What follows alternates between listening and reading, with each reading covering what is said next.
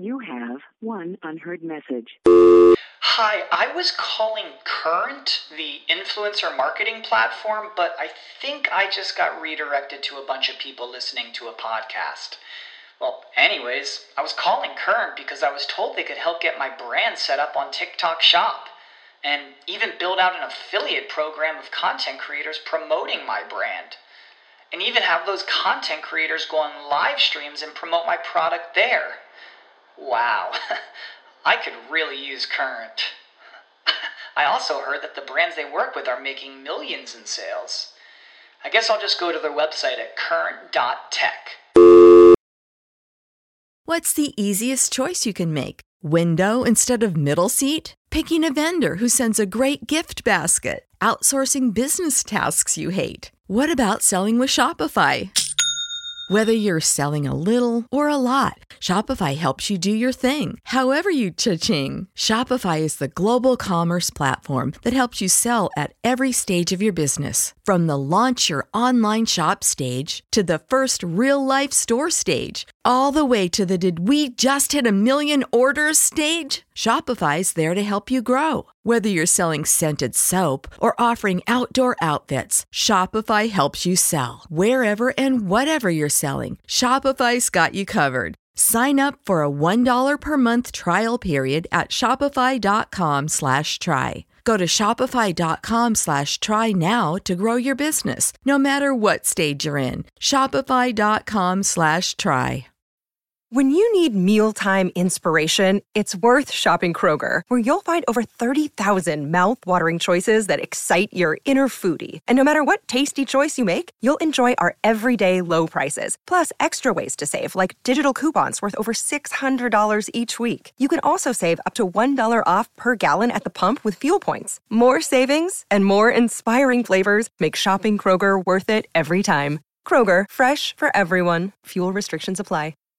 Save big on your Memorial Day barbecue, all in the Kroger app. Get half gallons of delicious Kroger milk for $1.29 each. Then get flavorful Tyson natural boneless chicken breasts for $2.49 a pound, all with your card and a digital coupon. Shop these deals at your local Kroger today, or tap the screen now to download the Kroger app to save big today. Kroger, fresh for everyone. Prices and product availability subject to change. Restrictions apply. See site for details. You're listening to the Destiny Show podcast, part of the Robots Radio Network, live on Twitch every Thursday night at 7 p.m. Eastern, 4 p.m. Pacific. Robots Radio presents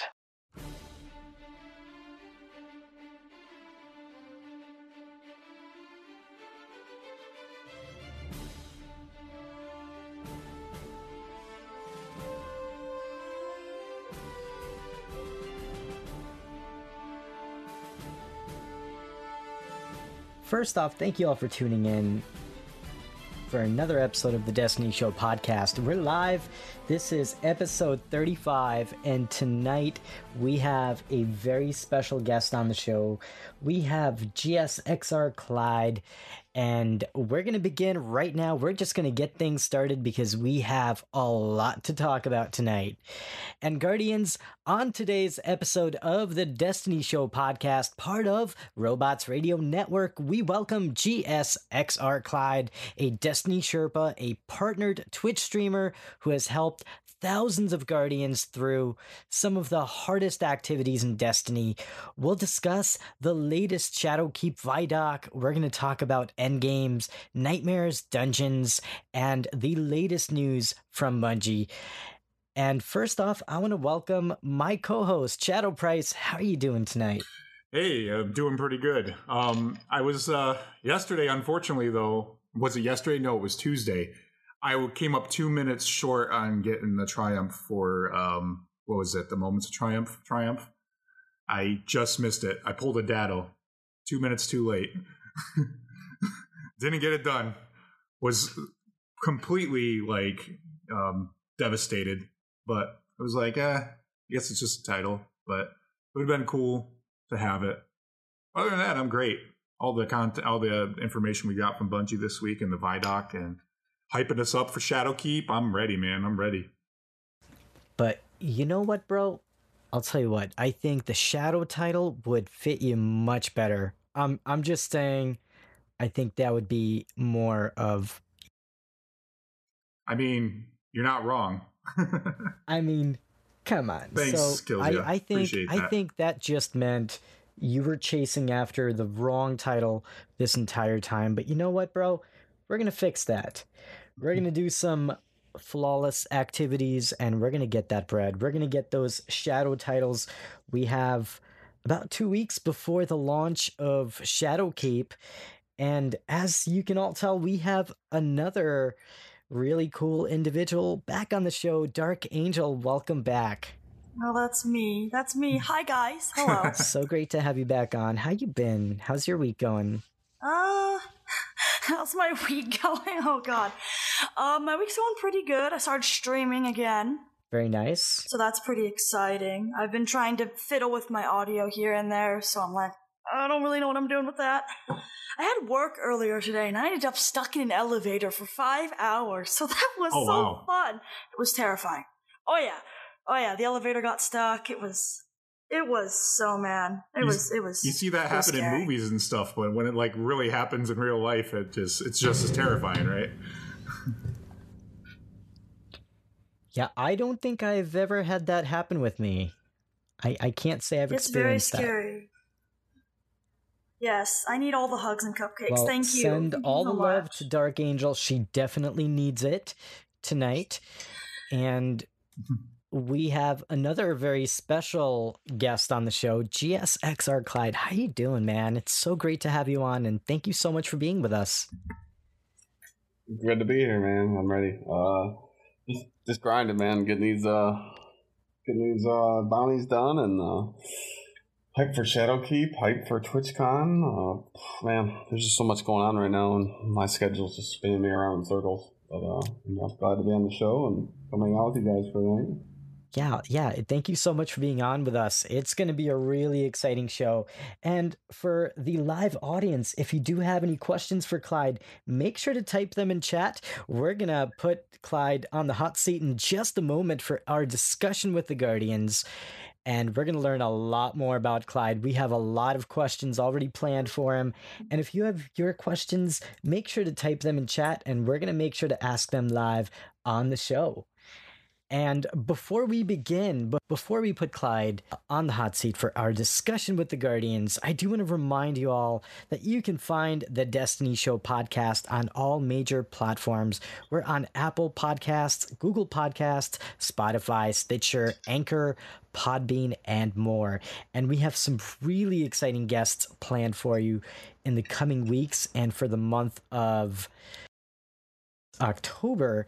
Next week, we're going to have a really cool guest. We're going to have Carolina Gamer. And if you have not met Carolina Gamer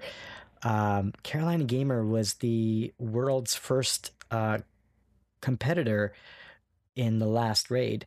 So we're going to have him on the show next week. But tonight, we welcome Clyde on the show for our discussion with the Guardians. So Clyde, are you ready?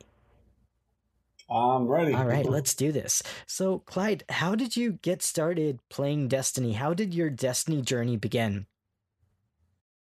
It all began of me making fun of the game. Uh-oh. Making fun of the game? Yeah. That's not right.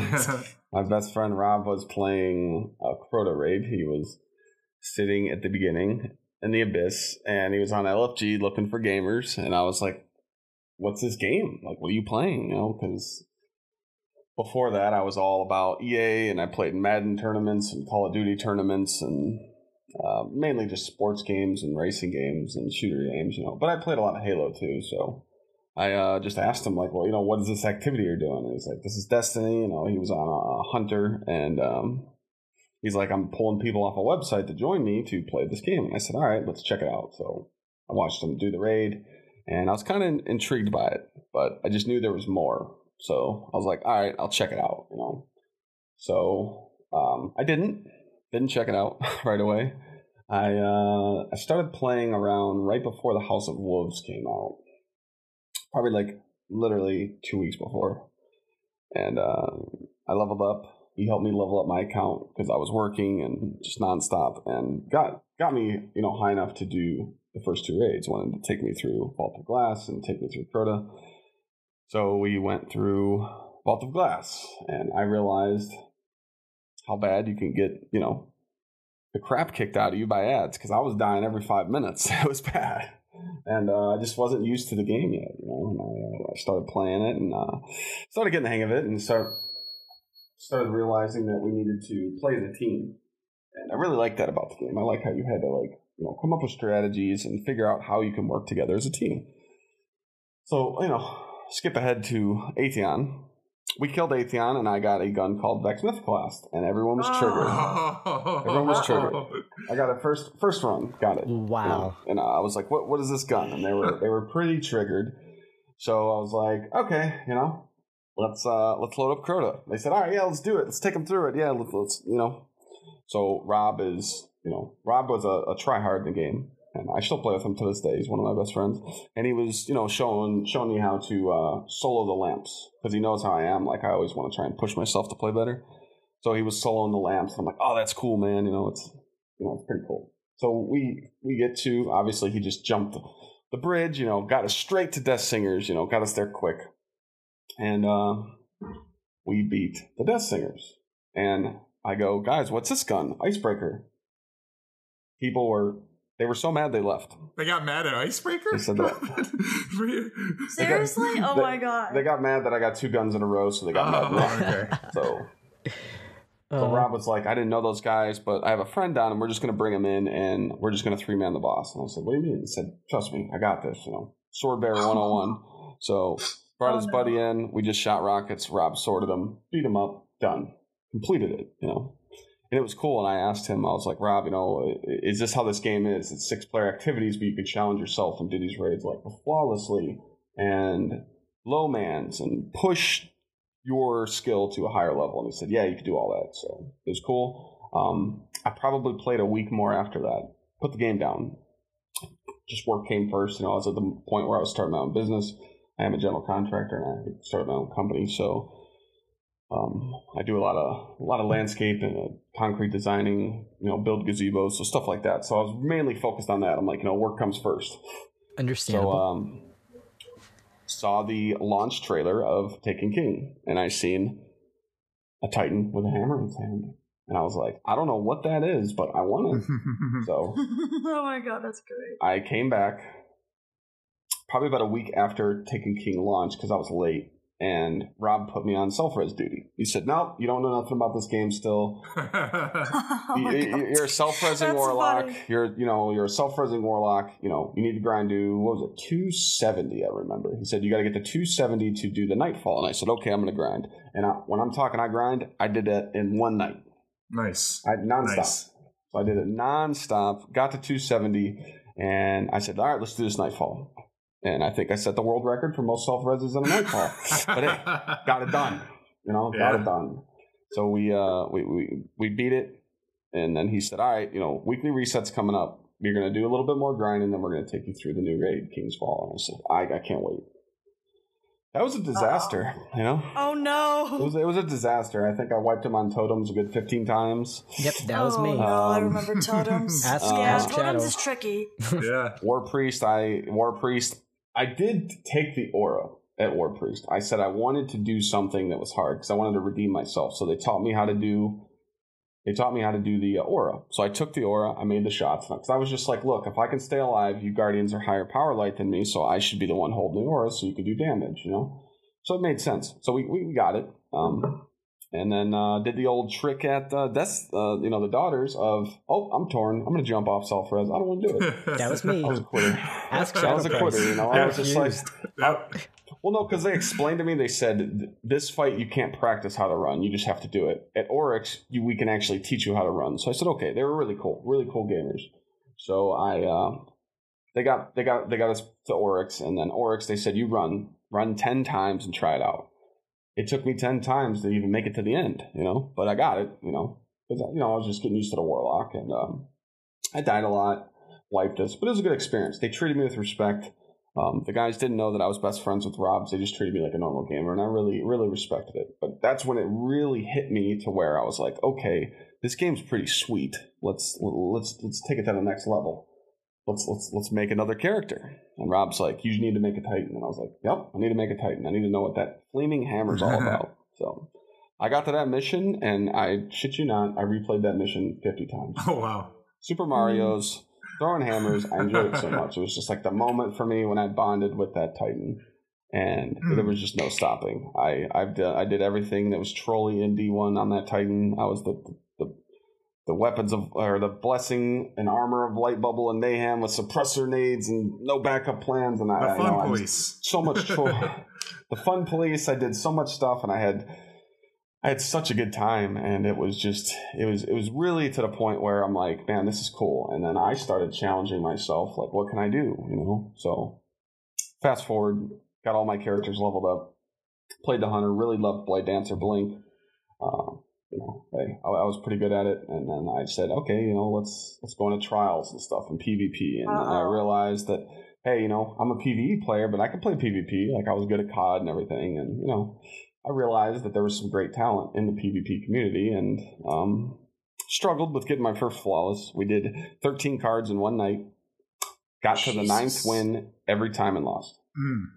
And I was beat up, and I said, one more. We got one more, and we got it. Nice. But, where it started getting into the Twitch atmosphere, it was more of, it got to the point where I'd log on, and too many people would want to be in party chat together, and we didn't have enough time. We didn't have enough space, We only used, PlayStation chat. So yeah. But one of my community members, Dina, she just said, well, there's this thing you can do is broadcast your gameplay. And I said, I don't even know what Twitch is, She just said, just hit the button. So hit the button, and people started hanging out and chat, and it got to the point where I just didn't know. I didn't know what to do, I was just like, I started looking up, the main thing that every streamer does. How do you grow on Twitch? How do you grow an audience? How do you do this? Like, I Googled everything, and it was just the same answer. Consistency and networking, and I was like, all right, and that didn't work. I was chilling with Nightbot every day. We were homies. It was, no viewers, and just my friends were in chat, and I was just like, what do I want to do? Like, how can I separate myself? And pulled out my iPad and just said, I'm going to post on every forum possibly every hour. I made a posting on every forum, every LFG, any site, any fire team thing you could possibly post, and just be like, hey, I'm looking at game. Didn't work. Maybe get 1-2 people coming to chat a day. But, hey, it's something. 1 to 2 viewers, that could be 1 to 2 lurkers a day, and that could be huge. So I just kept with it. And one day, after we did our raids, because we had our set fire team, our 6 solid gamers that always played together. We were just in the tower together, and we had the little kindergarten chasing us around, messaging us nonstop. And I was like, hey, I used to do that. I used to spam people in the tower and say, hey, you want to do Nightfall? Want to do this? And this guy was like, look, I'm 280. Me and my buddy, we just can't get above it. He's 285. I'm 280. I'll never forget this message. And he was just like, we want to do the new raid. We've been trying. People just don't want to play with us. They don't want to give us a chance. And I was like, hey, I was in that predicament. So let's give him a shot. So we invited them. We got us 4, them 2, and I'm sitting there and I'm like, all right, let's do King's Fall. And my buddy's like, let's just take them through hard mode. And I'm like, oh, you want to, huh? You want to just go for it all? And he's like, yeah, whatever. They were struggling to get normal. Let's give them a treat and take them through hard mode. And when I say we smashed it in 45 minutes, we killed it. Like, literally they just knew everything. They did their homework. They watched videos. They knew exactly what to do in every fight. They just needed someone to help them. So it was cool. And just the excitement they got of beating that raid, never forget it. And I've met those 2 guys in real life. Oh, wow. They were, one was my 49th follower and one was my 50th. Wow. We're almost so how did you guys meet? So. That's really interesting. Helped them beat the raid, and they were just, pretty much been followers ever since. But how did I meet them? That's another story. It's kind of like one of the miracle stories that happened in my streaming career. Met a guy, came into my chat, and he said, hey, I want to beat orcs. I need to do orcs challenge. So I need the double dose. I need to beat out orcs my first time and do the challenge. I have all the guns. I have everything you can need.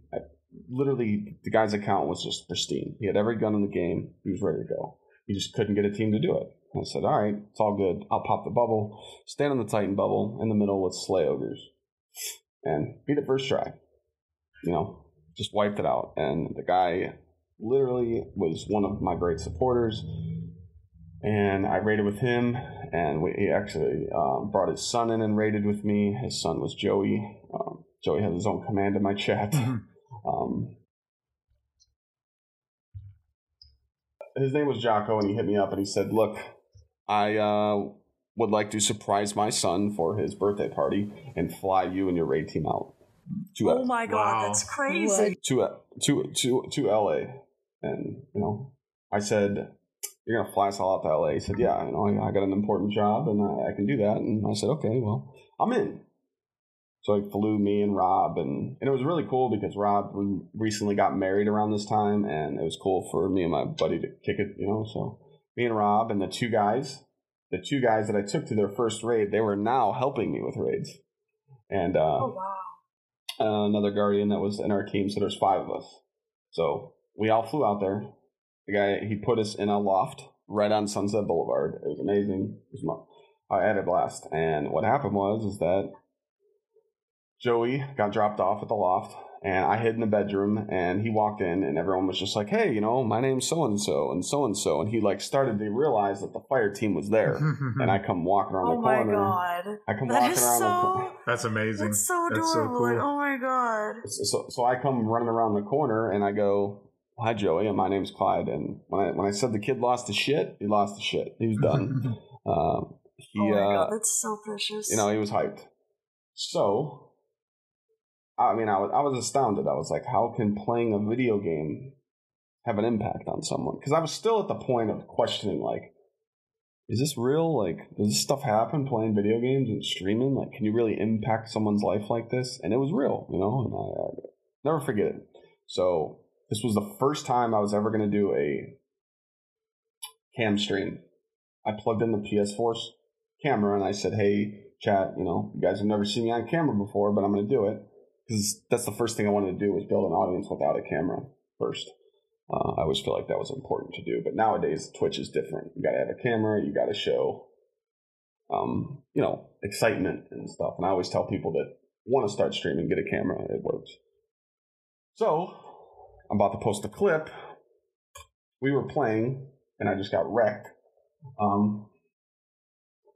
Did Nightbot just delete that? No, too? You're good.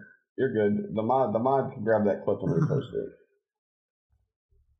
Let's see. Well, let me post it. Nightbot. Just if you want to just re-clip it.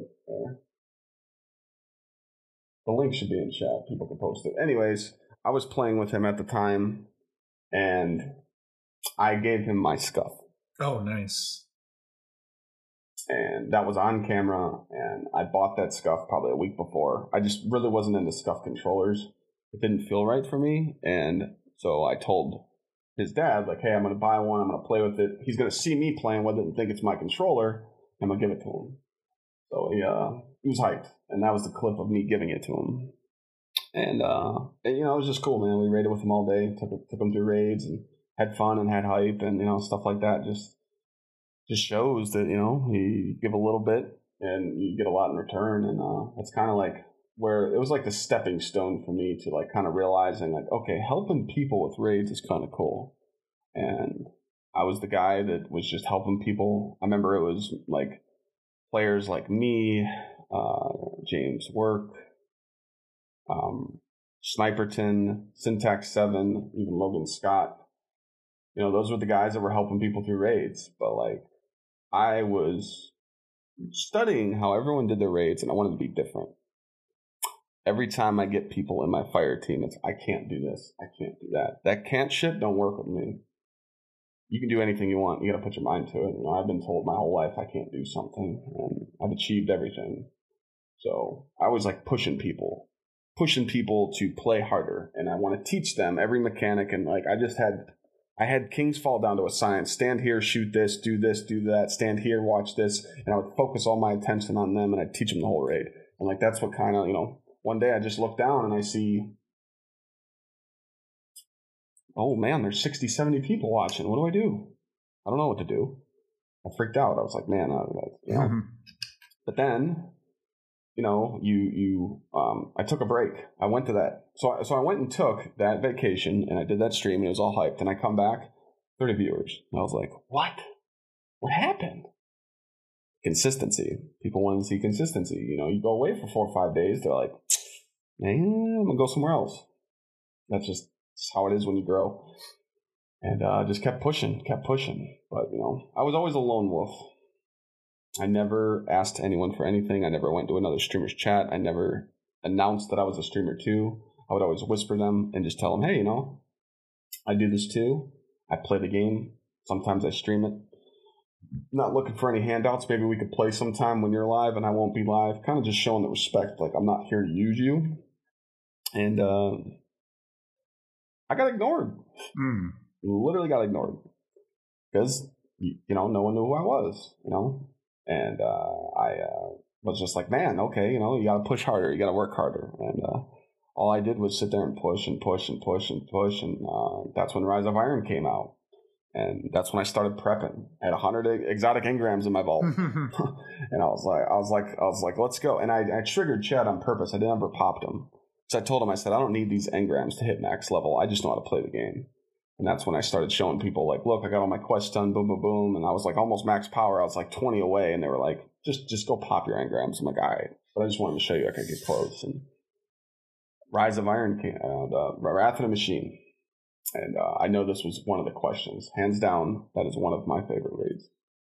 King's Fall holds a place in my heart just because of that's what a raid I started to stream and help with. But Wrath of the Machine is kind of what pushed me to go to the limit and try harder. That's when I started doing the low man challenges and speed runs. And I think, in my opinion, that was one of the more difficult raids, arguably, because, yes. It was pretty mechanic heavy. And, for me, the daughters, forget about it. If I'm torn, we're wiping. That's just, I'm just not really big on jumping. And ask Shadow. I think the activity that took us the longest to complete were the tomb ships, because Horn couldn't jump across. Oh man, past the ships. Yeah, it was all good, and I had a great time with it. But like I said, Wrath of the Machine is kind of what brought more people in, and that's like kind of when I started getting noticed. And one day, I'll never forget it. I was sitting in the tower. I was a noob, and I hosted someone, and I didn't end my stream. You ever seen people do that where they throw a host, but they don't end their stream, so it's still showing? Still to this day, it's because we're fairly new to Twitch. We've been around for maybe a couple months on here, and I sometimes forget because got to remember a lot of things. There's a lot of steps you got to go through, and I think we're still fairly new at the Twitch thing. We had our show on all the other platforms up until a couple months ago, and I realized, Twitch is kind of an important platform to have. It is. And it took us some steps, but in stories like yours, it really goes to show how amazing the Destiny community is and how special it is. It's. I was sitting there, and Luminosity pops in my chat, and PvP player God, and he's like laughing. He's like, "Yo, your stream's still on," and I'm like, "Right." I'm like, "Well, since you're here, we might as well talk for a minute before I end it," And I was just talking to him, and I was like, "Hey, we should play Charles sometime." And it was funny. An actual week later, I won his raffle and went there and played with him. That was cool, and I had a good time. But again, brings me to the other story. People started to notice me, and one night. When I was by the time I started doing Wrath raids, I was doing so many raids a day. I was doing 10, 12 raids a day. It was rough, Sometimes those raids will beat you up. And, every night I'd go to sleep, get 3 hours of sleep, go to work, come home, do it again and again. And I was raiding. I just started a fresh raid, and Slayer Rage hosted me with 2,000 viewers. I did not know what to do. I literally panicked. I was like, what do I do? It's like 14 hours into my stream. What do I do? And I'm like, I'm staying up all night. I'm taking advantage of this. I'm living in the hype. You can't end a stream on the hype. So I was just like, let's go. And I kind of just started showing people what I did. And there was a lot of feedback to him, I guess. And, you know, I started getting my name out there. And people just started realizing that, hey, you know, these guys aren't messing around. You know, we'd be in those Wrath raids and we'd do hard mode. And all of a sudden people would die and they'd be like, we got to wipe. And we're like, nope, no, we don't. You know, and we're just 3-man in every encounter and getting people through. And sometimes I'd occasionally wipe and be like, do you want to learn it? You know, do you want me to wipe? And they're like, no, we want to see you clutch it. Like, let's see it. And I'm like, all right, you know, I'd give that option because I didn't want to just simply carry everybody through. But there were sometimes you just, you know, you had to. And then it kind of just got to the point where I was just like, all right, you know, this could be a thing. So I'm going to start pushing hard for it. Because I started seeing other Destiny streamers started, you know, growing and getting their numbers up, and I'm like, I'm gonna go for it because I didn't even know what Twitch partner meant. I had no idea what it was. You know, I was just like, hey, I'm streaming. You know. When would you say that you got your big break as a content creator? Big break.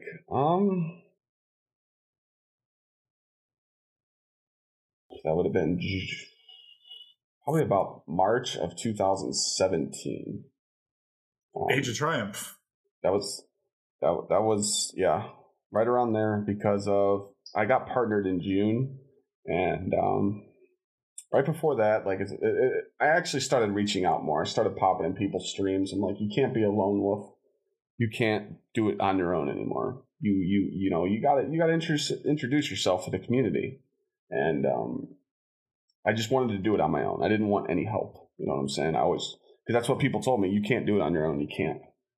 But I achieved an audience. I achieved an audience that could watch me every day. And it was in the 60s, you know. So I was like, I feel like I did good so far. So, you know, let's try reaching out. So I go into James Works chat. And I said, hey, man, let's raid. He said, I don't know who you are. Put your name on the list. I'm like, God damn. I'm like, put my name on the list. Didn't get in. I didn't get in. And because me and James were like, he was a little bit bigger than me at the time, and I was just sitting there laughing. I'm like, you know, this guy does what I do, you know, and I really respect him. You know, it was cool. So the next day I come in and I see someone activate that Destiny command, you know, where you could check raid stats. And I'm like, all right, I don't want to do this, but I ran the command. And James looks down and he goes, this guy's got like 400 clears on this raid. We got to get him in here. So I raided with him. Me and him were laughing. And I started seeing how different it was to play with another person. Because there'd be stuff that I'd want to do in the raid, but it was his show. I had to go off of what he was saying. You never want to do that. You never want to go into someone's channel and take over their raid. Ever. Or any content they're doing. Like if you're on their channel, you're doing what they want. So I was messing it all up. He was doing call-outs, and he'd be like, hey, you know, kill your captains now. And I'm like, James, I already have the cannon in my hand. Whoops, sorry. I'll slow down. And it was just funny. And James, and at that point, he knew who I was. But, like, there's a guy that plays with me in my community now. His name was Coach Doyle. He didn't know who I was. And he kept complaining. And he's like, at the end of the raid, he said, I couldn't shoot a single damn ad in that raid. Because this guy was standing next to me. And James was like, yeah, you know, he does this and he games a lot. And like, that's kind of how that, you know, that started. And me and him started hanging out together. And that's when people just started seeing like, it was a thing. People loved seeing us play together and like seeing me playing with other people. And like, that's when people started kind of reaching out to me saying, hey, you know, there's this Twitch partner thing and you should go for it. And that's when I started to grow gray hair. So yeah. I mean, that was the most stressful thing in my life. Literally. I mean, I did 8 years in the Marine Corps, and becoming a Twitch partner was the most stressful thing ever. I'm telling you. Oh man. Now, when you got partnered, it was actually more difficult to get partnered, correct? It was hard. It was very difficult. Yeah, they made it easier. I was told that I need to wait. And I wanted to apply so bad. So I waited, and I was around 100 average at the time. And I checked my averages. I checked my scores. I checked everything. There was like 5 different websites you can go on and check your average because I heard that's what they use. And put in the first app 24 hours later on the dot. So if you put that app in at 12:01, 24 hours later at 12:01, you get a denial. That was it. And there was no reason why. Like now they'll send you a message like, hey, we don't see enough growth, or you're getting hosted too much. There was just a fat no back when I applied, and I was like, man, I didn't get it. Or no. My first one got ignored. I didn't get an answer. Oh, what? That's crazy. Yeah, I didn't get an answer. I waited 2 weeks, and someone said, don't apply again, because if you apply too much, there's actually been something in the past a couple years ago where someone applied too much, and Twitch made them wait 6 months. They put a freeze on them, right? They put a freeze on them, yeah. But I applied anyway. I applied 2 weeks later, got the auto deny, and I said, all right, at least they wrote something, so I got denied. So then I said, I got to keep pushing. My numbers kept grinding. My numbers kept going. And, then I get to like the 110. And I was at like a 110 average for about 3 weeks now. I applied again. I was so hyped. Every day people kept asking, did you get her here? Did you hear anything? Did you hear anything? I didn't get the 48-hour denial. So I'm like, oh boy, something's happening. Yeah. Next day, auto denial. They were just late on it. Oh, no. Oh man. Oh my god. So the second one got shot down, and it said apply 3 to 6 weeks later, and I said I ain't doing 3 to 6. I'm going 2 to 4. I'm going in the next 2 weeks. Buck the system. So I said 2 weeks later, I said, all right, we're at a month strong of 120 plus concurrent. There's no way they could shut me down because back then it was around 120 to 130 up for a full month. You had to have it for a full month. And I was streaming. It was Thursday night. It was May 30th, May 31st, something. Yeah. And I was streaming, didn't hear anything. And the app was literally 2 weeks late. Like I didn't hear anything. So they're like, oh, they're reviewing your channel. You'll be fine. It's going to take a couple weeks. Ended stream. Sat down, ate some dinner. And it was like midnight. And as soon as it struck midnight, I look at my phone and I see the little Twitch app. And I knew it was an email. And they said, you've been accepted into the partner program. And I lost my shit. I lost my shit. That's awesome. That's great. So I went to work the next day, rushed home, got home, and I was like, chat, we did it. I'm filling out all these paperwork. I'm sending in the tax forms like we're doing it. And they're like, oh, yeah. So like when I'm filling out all these paperwork when I'm live, they're like, oh, 2 to 3 days, we'll get back to you and we'll get everything set up. That night, 12 hours later, the sub notification went off. My sub button was live in 12 hours. It was unreal that it went through that fast. And I seen the little ding and the little zombies walking across the screen because I had no notifications, It's like your basic OBS, Streamlabs notification. And it just broke. And I was like, oh my God, like, we have a sub button. Like, that's a thing. And if you guys want to see that clip, I got that clip as well. We got all this stuff, but nice. I don't know if someone wants to permit me. Yeah, that's so awesome. Wow. Excuse the language. It's so crazy. How long did it take until you started out on Twitch? 14 months. Partnered. 14 months. 14 months. Wow, It's crazy. that's amazing. You have some That's hustle. when the sub button went live. Let me tell you. I was in Vault of Glass 390, and I freaked out. And my chat broke it pretty much. That's amazing. So I got the funny story is I got affiliated 2 weeks before that. When they gave me an affiliate button, like they gave me the cheering, my chat broke it. The cheers were 42 minutes behind. People were cheering and saying, I'm cheering 100 bits, and it's 12:01. It was like 12:42 when we saw that. So they broke it bad. They've done some things. And it was nuts. And a lot of people, they asked that, like, what was that moment like? And you can't take that moment away. You can't. And I was so hyped because it was June 1st, and I was attending my first Guardian Con, which was 2017. And I was hyped. I'm like, I'm going here as a partner. Like, I get to meet everybody and introduce myself, and I'm so cool. Yeah, that's not the story. You're not. You know, I went to Guardian Con and no one knew who I was. A couple people did, but you know, it was just a cool journey, and like you know, that was like right around that time is when the email went out that the affiliates were getting sub buttons. You know, we all know how that went. Everyone was arguing like they shouldn't get it and blah, blah, blah. I didn't care. I was just like, you know, it was me and I'm Sarah Daniels and Snackless, I think, were the last people to get the sub button like that. And it was, you know, it was a journey, man. And I always tell people, because like, you know, I've done charity events and I've done panels, and you know, me and James do the Pensacon charity stream every year, and you know, we actually did a panel last year, and people kept asking, how do you grow on Twitch? I mean, that's the number one question every affiliate has, or everyone that's streaming. How do you grow?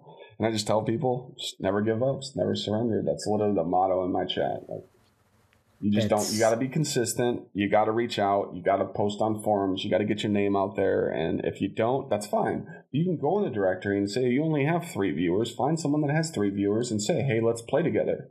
By the way, I do stream, but if you don't want me to stream playing with you, that's totally fine. I'm just trying to meet new people. And that works because they realize like, oh, this guy wants to play with me and he's not even a streamer. And then maybe if you're playing with that streamer, maybe they'll say, well, hey, I'm playing with this guy too, or this girl too. And they actually stream too. Maybe that you could find someone that's kind like that. You know what I'm saying? And it's all about just grinding. It's tough. It's not easy to grow, especially nowadays, because everybody streams. Everybody wants to do it. And it's saturated. But you can do it. And there's always hope, and you literally just have to separate yourself. Like I always tell people, be entertaining, be fun to watch. You don't have to be good at the video game. Just be entertaining. You know, I look like it's a TV show. As soon as I hit start streaming, I'm wild, I'm crazy. I try and hype it up. I do stupid stuff, and I make people laugh. That's so awesome. And you know, it really goes to show that if you work hard, it pays off, right? And I mean, I did Team No Sleep for over those 14 months. I did Team No Sleep. I mean, I was beating myself up. It wasn't healthy, you know. And now, you know, even now, people lots like take a break, and I'm like, oh no. Well, now it's lots of gamer subs, but yeah. You know. But I mean, it's I mean,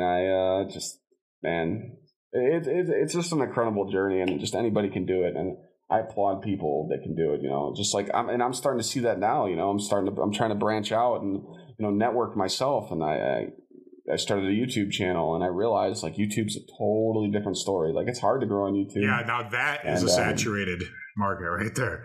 yeah, it's saturated, but you know, but if I make some cool little introduction video and teach you how to do some certain things in the raids or certain things in these activities, people just like like you said, being consistent and everything. Like we had Houndish on here, and he is like a machine pumping out the videos.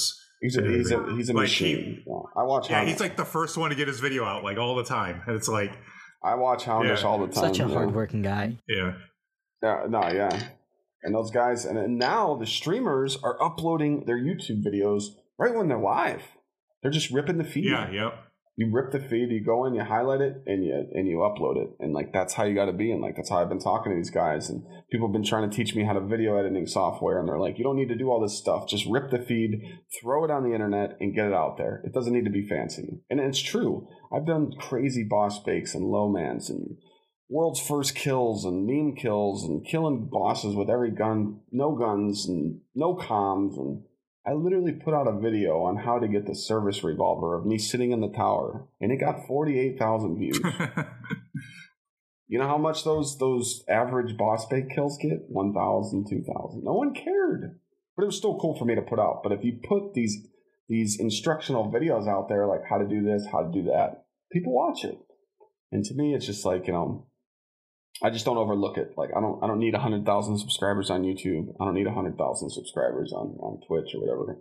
If it's bound to happen, it's going to happen. But you know, it's all about consistency. And you know, I'm thankful enough that I'm friends with a lot of the great players in Destiny and the great streamers in Destiny, and they're always reaching out to play with me, to do certain things. And you know, yeah. it's an honor to have that. But it's really interesting because I love all the YouTubers who are creating content and they're doing amazing work, but I don't think I've connected with them as much as I've connected with guys like you and James' work. And you guys just create an atmosphere where you can have that personal interaction, where you can talk about the game as everything's unfolding. Once Bungie puts out an article, you better believe. Yeah, we're talking about it. We're going over it, and it's something. It's I tell people it's fun, and just to extend your help out to people and just go, hey, I'll help you through this content. Let's go, and they're just shocked because they're just shocked that you're willing to take them through. And I've helped people with I have that motto too. Anybody can raid. I've helped people with, one-handed, partially blind, mental illnesses, health issues, you name it, I've done it. I actually I've done deaf raids, people that are deaf. Oh, wow. Took them through raids and I've explained it. I had a D1 raid where someone was deaf. I told them to turn on vibration on their controller and I would melee them when they would have to follow me. Did a raid that way, and then I did a D2 raid where I would just send them whispers through Twitch and explain every single encounter, and that person ended up being a solid raider, and it's just cool to extend it out, and done a lot of father and son raids, and that's always cool to get the father and son to bond together, and just like father-daughter raids. Shadow Price actually has a little one who he's been getting into Destiny himself. I have a few little ones. So adorable. I have 4 little guardians. Well, a few. Actually, he's been around town. Yeah, I've just tried to literally just branch it out there, and it's just amazing, and I realized how can I grow even more? So I was labeled as the service streamer. People like calling that in the directory. The service streamer, pretty much they provide a service, and I realized that, sometimes that's not the best to be.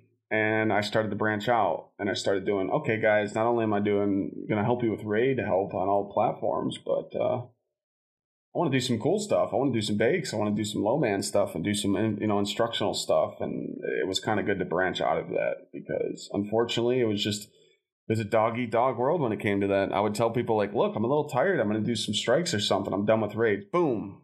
Half the viewers are gone. Because those were the people that were just around to use me, and I didn't like that. That was really hard to branch out. It scared me. It still scares me to this day. I'm like, man, I'm going to do some boring things in Destiny today. I'm just going to do bounties or do some lost sectors, but people are there. They're there. They got my back. And I'm like, I respect it, but it's... Yeah. So what would you say are some challenges that you faced as a content creator early on in Destiny trying to break out? Earning the respect. That was a big one. I mean, anybody can do raid help, but if you go into a raid, an LFG raid, and you're trying to tell people, hey, I'm gonna teach you the raid, they don't know who you are. They're probably not gonna listen. Everyone's trying to be the chief, So it was mainly getting the respect out there and trying to make everyone known that in the community that plays the game, the people that watch me and the people that actually stream the game, that I'm just chill and I'm gonna tell you how it is. If I don't like you, I don't like you. I ain't scared of nothing, you know what I'm saying? I'm not scared to say anything on anything, on any platform. There's been times that I've just, I just realized that I need to stay away from certain people just because they're just not my vibe, I always say it in my chat, I don't like the crybabies, I don't like the people that whine. I wasn't raised that way, and it's just, the people that whine about this game, it just really irritates me. But that's a whole nother story. Yeah. But it's. I mean, one of their games has stayed relevant for 5 straight years. Exactly. That's what they don't. And I've met the devs, and they got a lot of. I've played with the devs. I've raided with them, and I always tell people you don't understand. And I always have a good sentence that I always tell people you want to blame the devs for something wrong you read in the TLAB or the update. When you go into work tomorrow, I hope everyone tells you at work that you suck today, and you're just Yeah. Because game development's that's hard. How they game feel. Development is not easy, That's how they feel. They go into work and they read the emails, they read Reddit, they read the post, and you're pretty much telling them that they suck. Yeah. And you wouldn't feel good that way, so don't do that to other people. And, I was just like, let's just talk about it, get it over with. But, I mean, challenges, yeah, it was just pretty much just growing and kind of getting into that section of, do I want to go for it? Do I want to grow on this platform? Because that's a big step. And then literally just staying consistent with it and growing and trying to show growth. And, I'm still doing it to this day. I'm trying to grow larger so I can reach out to sponsors, that interest me, It's funny, we all get these emails about, why don't you sponsor our toothbrush? Like, bro, come on. I don't want to do that. I don't want your toothbrush, your little protein bars. Like, I want stuff that I game with every day. Yeah. And, some of these companies, they want more. And it's always good to grow more. And it's always good to, branch out. And, I've been on Front Page. I've done huge charity streams. And, we did me and James did a block for Make-A-Wish for Make-A-Wish Foundation, and I got like triple hosted. King Italian, Lupo, and Crafty, and I was on Front Page. There was 16,000 people in my chat. I freaked out. I was just like, I kept looking at the number, and I was like, man, and chat's just moving, and I'm like, man, I'm real nervous, but I kept my cool, and it was cool. We raised a lot of money, I'm big on charities. I do a lot of homeless shelter and VA charities off stream as well. Like for Thanksgiving, I go drop off 25 turkeys to the VA, 25 turkeys to local homeless shelters, and then play a little Secret Santa in the wintertime. And me and James have been doing our Pensacon streams. Those are really fun, hanging out with celebrities and stuff. Last year, we got to hang out with Joey Fatone. He came on the stream with us, and we did the bye bye bye dance. That was funny. But it's and just some of the stuff. Flash Gordon and some voice actors, and it's just cool. Pensacon's really cool. It's in Florida. It's in Pensacola. It's every February. It's dope. And I've done the St. Jude's, and it's just it's just cool to just get involved with everything. And Guardian Con's amazing.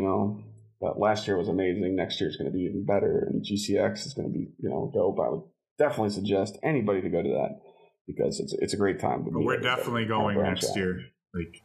I cannot wait to go to Guardian Con next year. It's a good time. Definitely stay at the resort. That's where everything's at. And you guys will get to meet other podcasts, and you guys will be able to branch out. And it's just everyone's friendly. Everyone's just even when we didn't have the podcast. I went in 2016 and I met Cosmo, I met Triple Wreck, I met the guys from Fireteam Chat, I met Destin, I met Fran. I met Sashawn. I met a lot of people and everything, and it's just like they're like people. They're people like us and everything. We're all people and stuff. That play this game. Yeah, it's real chill and what people just It's pretty cool how the Destiny community is so open and willing to help out. Like even when we were getting started as a podcast, Pope Bear reached out and helped me out with some of the audio issues that we had, and Nick, the guy who edits their podcast, helped me out, and I've made so many amazing friends now in the community because of podcasting, because of meeting all of these amazing people in our community, and I feel very blessed. Yeah, I mean that's cool to see them reach out to. I mean, it's, they're a great group of guardians, and I was honored when they reached out to me. Pope sent me a DM and said, "Hey, you want to come on, BCP?" And I was like, "Yeah, let's do it." And just the positivity of, doing the show and seeing, the positivity in chat, and then people just coming in the chat and saying, "Hey, I just watched your episode. I respect what you do. I think it's cool that you help people." And then it just, it kind of just branches out, and that's just, it's really cool to see that. And it's cool to see him to reach out to you is like how the bigger streamers reached out to me when I was growing. So I definitely can be in your shoes for that. That's really amazing. Yeah. And you've been on DCP cool. How many times now? I've been on there once. Once. Okay, cool. I've been on, I did a podcast with Couch Potato, DCP, Fireteam Chat with you, and next month, Resolute. Nice. Has invited me. So. RezoCast? That's the RezoCast, nice. Yep. Okay. We've actually been in contact with them too. Really good group of guys. They do amazing work in our community, and it's amazing how our community just comes together to help each other out. You mentioned charity work. It's amazing every year how much money the entire Destiny community comes together to raise for children and for such awesome causes, whether it be a hurricane that's going on in Texas or Florida. Everybody comes together in the coolest way in the Destiny community, and I think that our community does so much good, and there's so many passionate individuals here who work so hard to produce amazing content like yourself, James Work, Houndish, Nem, and so many other content creators. Oh, there's a long list of them. Yeah, so many. That's cool. So, it's a good time. Clyde, are there any challenges that you would say that you face today as a streamer still?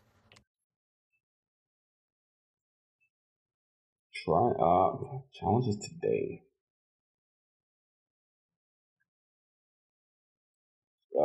Pretty much just the struggle of not being able to game with as many people as I want to every day.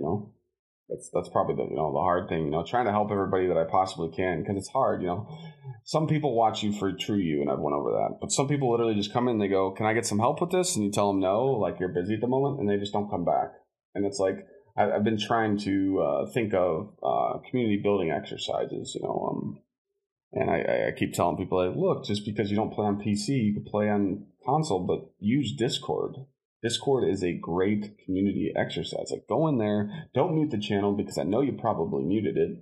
You don't need to. Like, go in there, start talking with people that play on your same platform, make friends, and I want to see you guys play together more. And like that's pretty much what it is. Like, finding ways to keep the community together, because now everybody's just on this PC versus console thing, and it's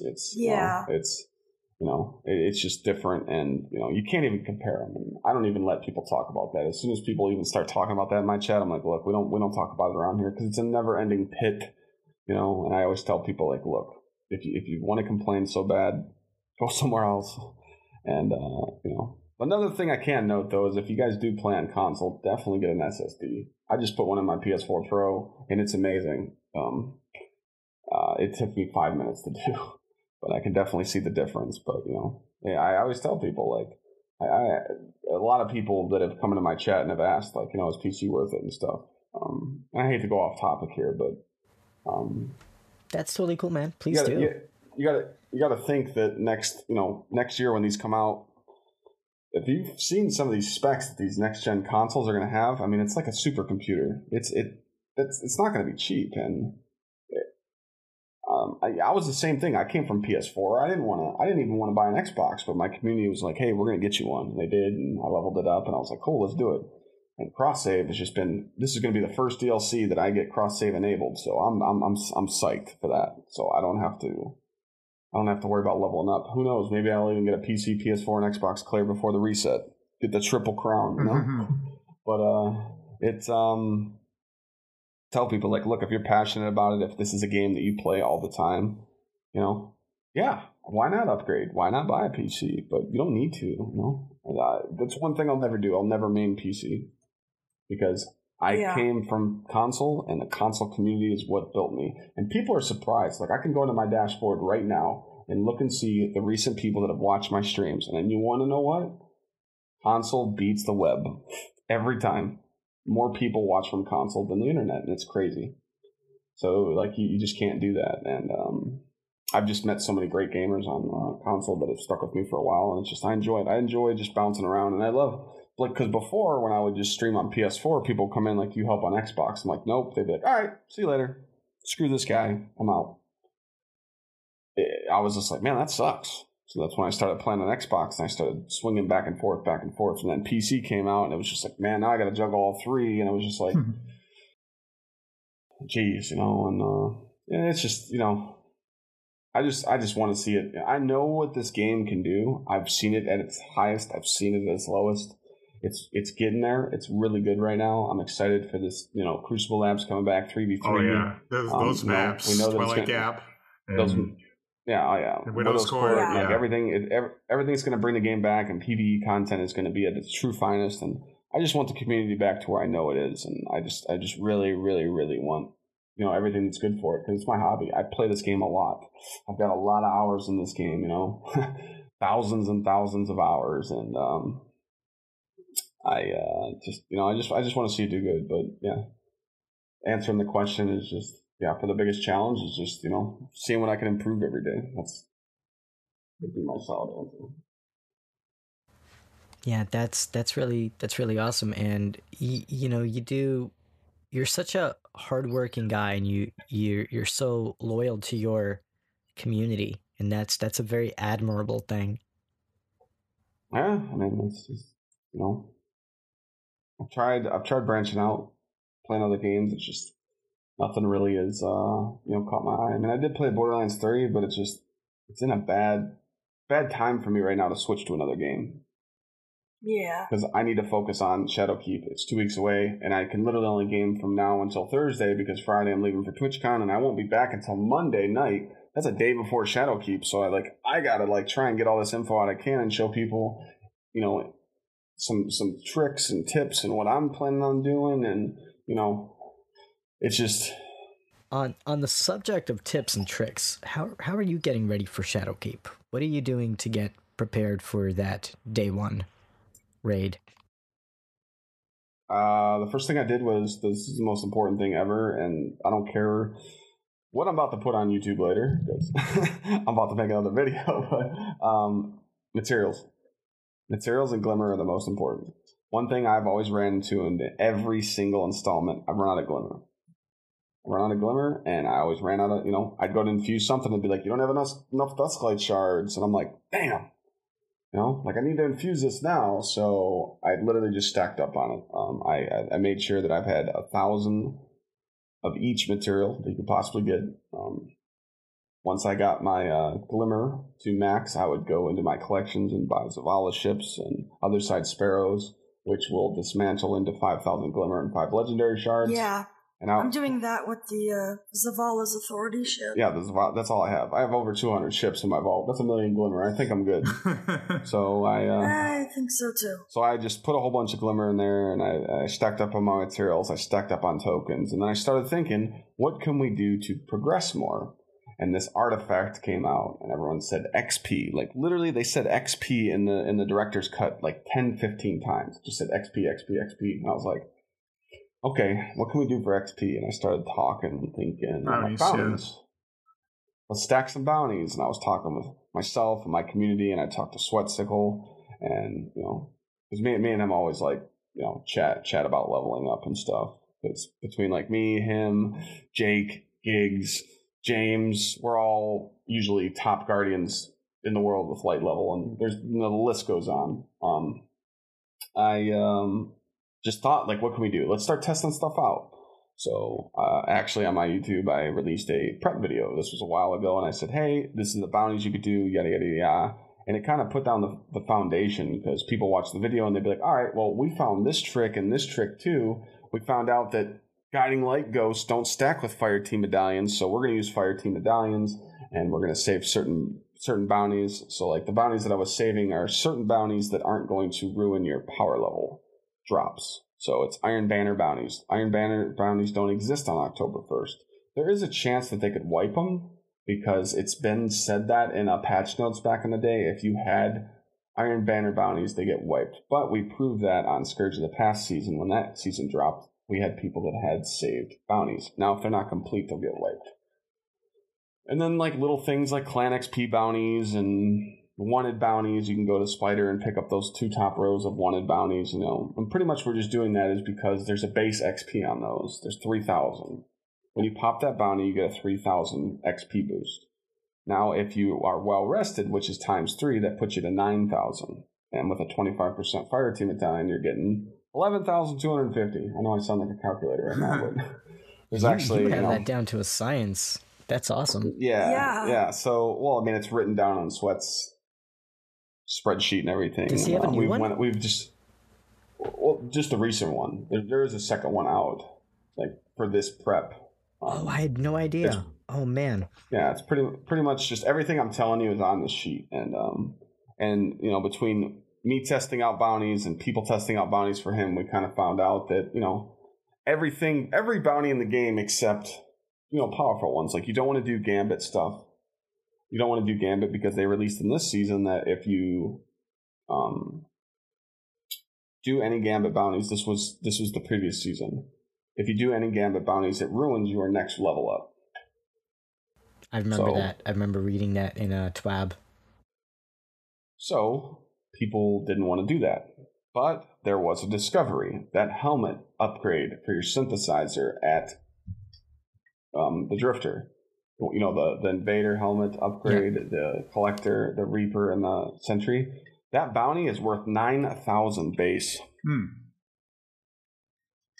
Okay? Huh. With Well Rested and a Fire Team Medallion, it's 32,000 XP for one bounty. So if you have one of those helmet bounties on each character, it's going to put you at 100,000 XP already towards your But you artifact. don't want to use the Ghost that gives you the additional XP? Is that... Oh. It doesn't stack with Fire Team Medallion. Got it.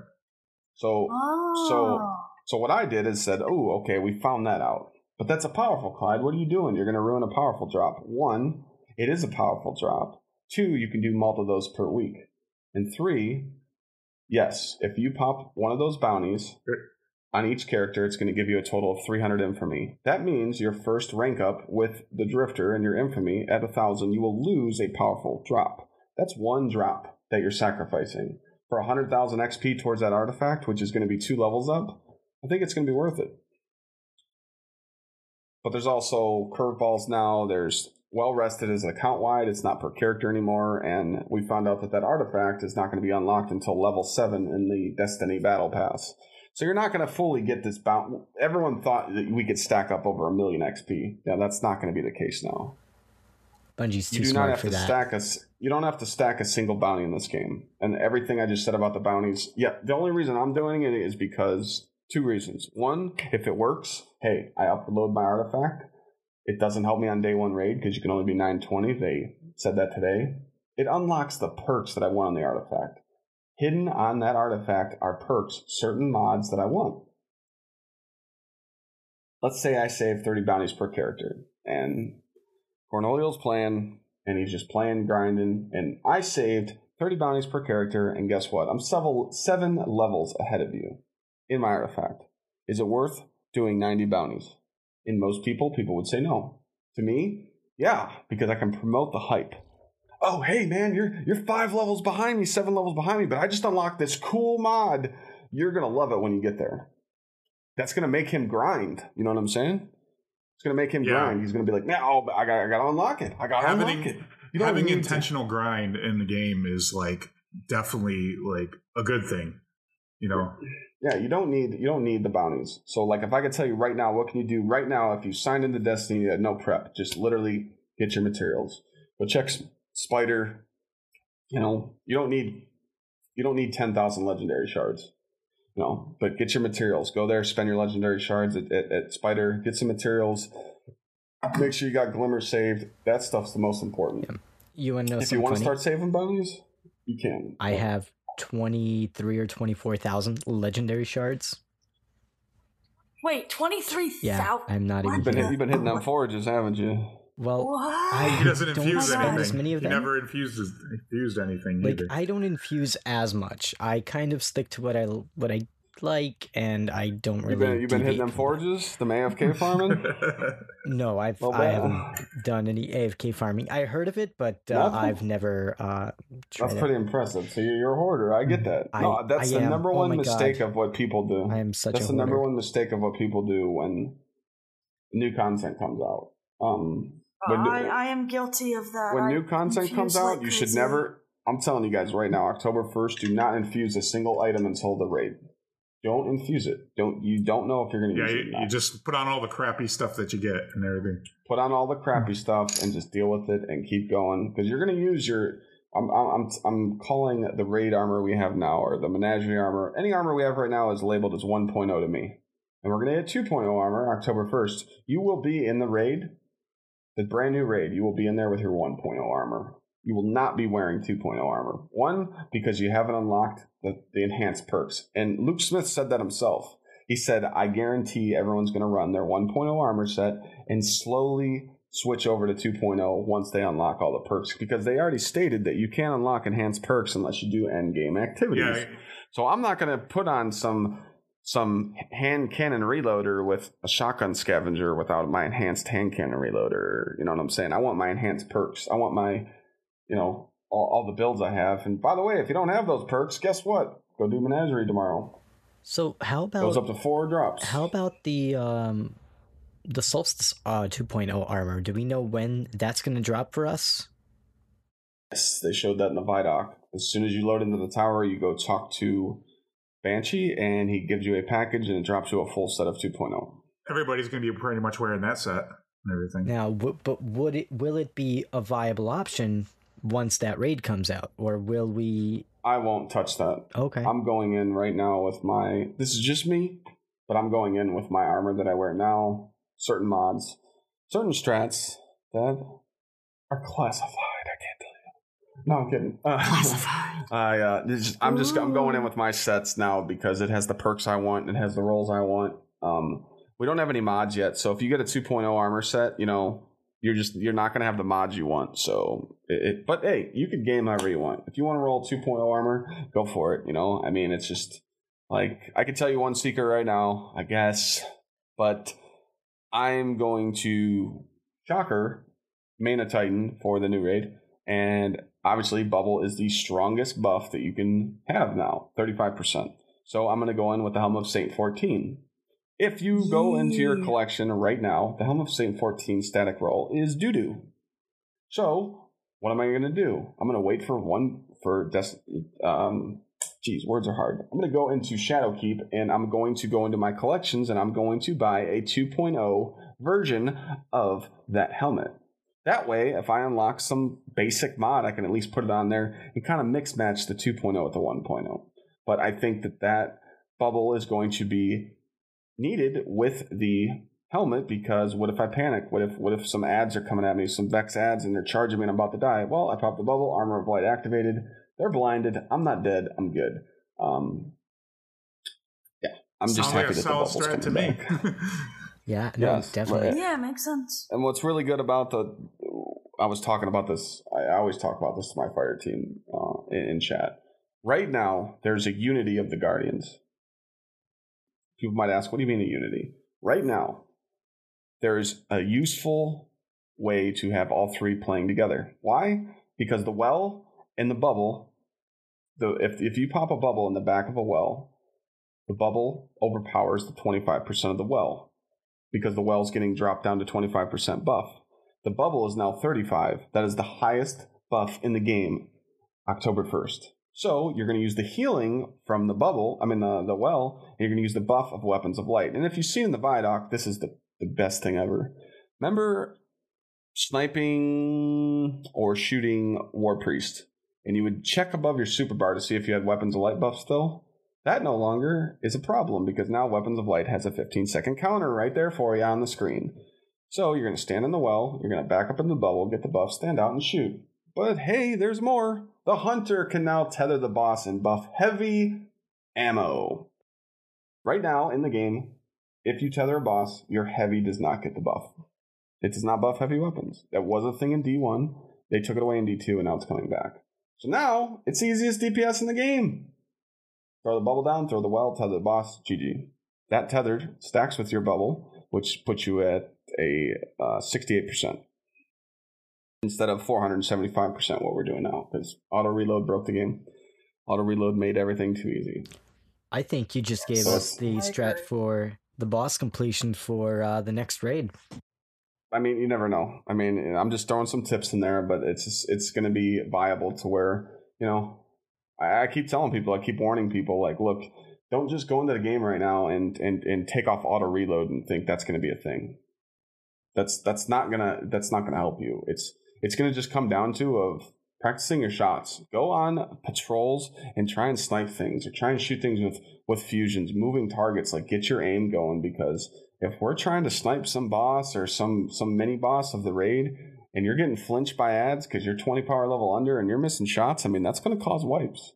And people just really have to, you know, the contest modifier can punk you. I mean, I was a witness of it. Yeah, I was too. So I mean, it can really, you know, phase 1 Gowron Deception of Crown of Sorrow. That guy touched you once and you died.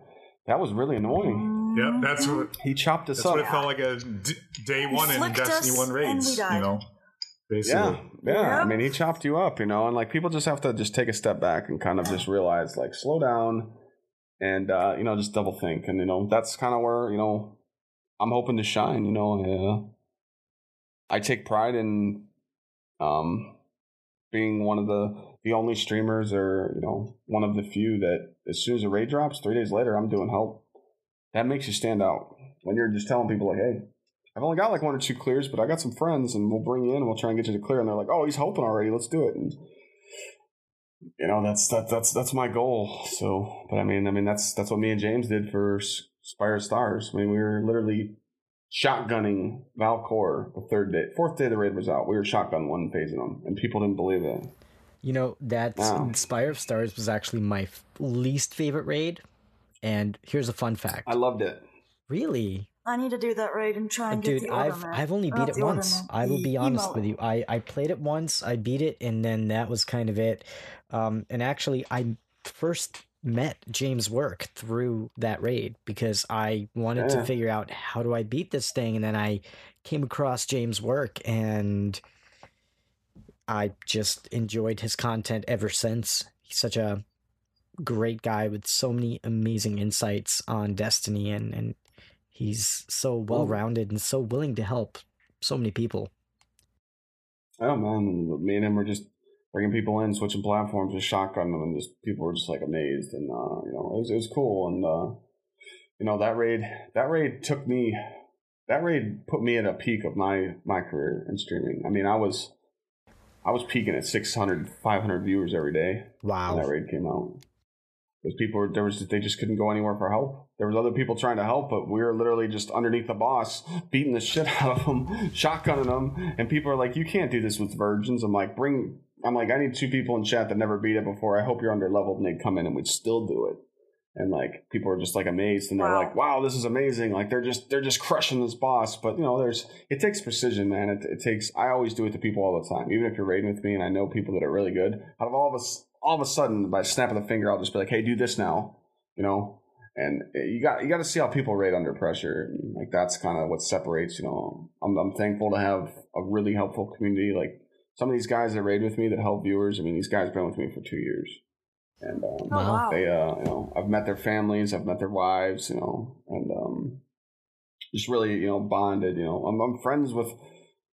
I'm literally closer than most of my friends in real life with the people I stream with and who I play with. It's kind of crazy because they just, it's like a family. Yeah, because some of your friends amazing. Just don't understand, what you do and everything. Like, well, no, my friends and family, like my mom, she's my actual mom. She in real life, she comes in chat and she talks and she always says good things, and my aunts and uncles watch from some time, and we were actually at a family dinner and my mom yelled at my aunt for not using her Prime sub on my channel. That was pretty funny. She's like, you ever heard of Amazon Prime? I'm like, Mom, don't say that again. That was funny.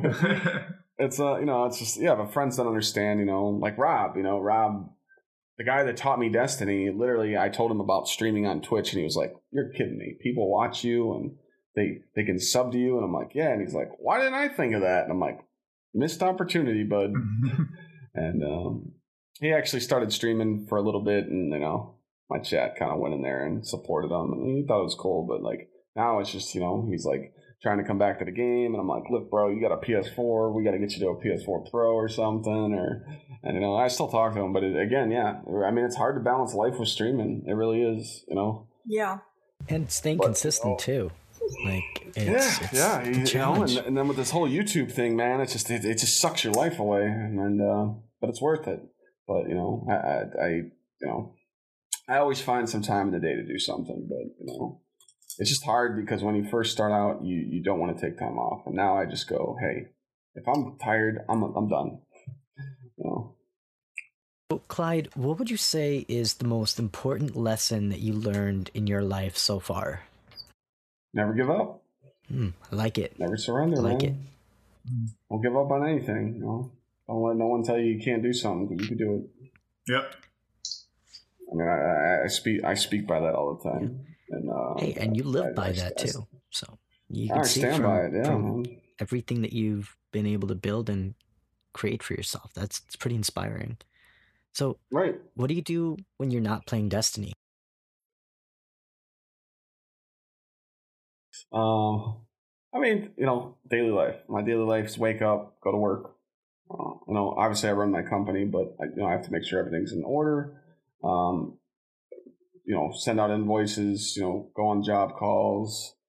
Go to the gym, work out a lot, stay in shape.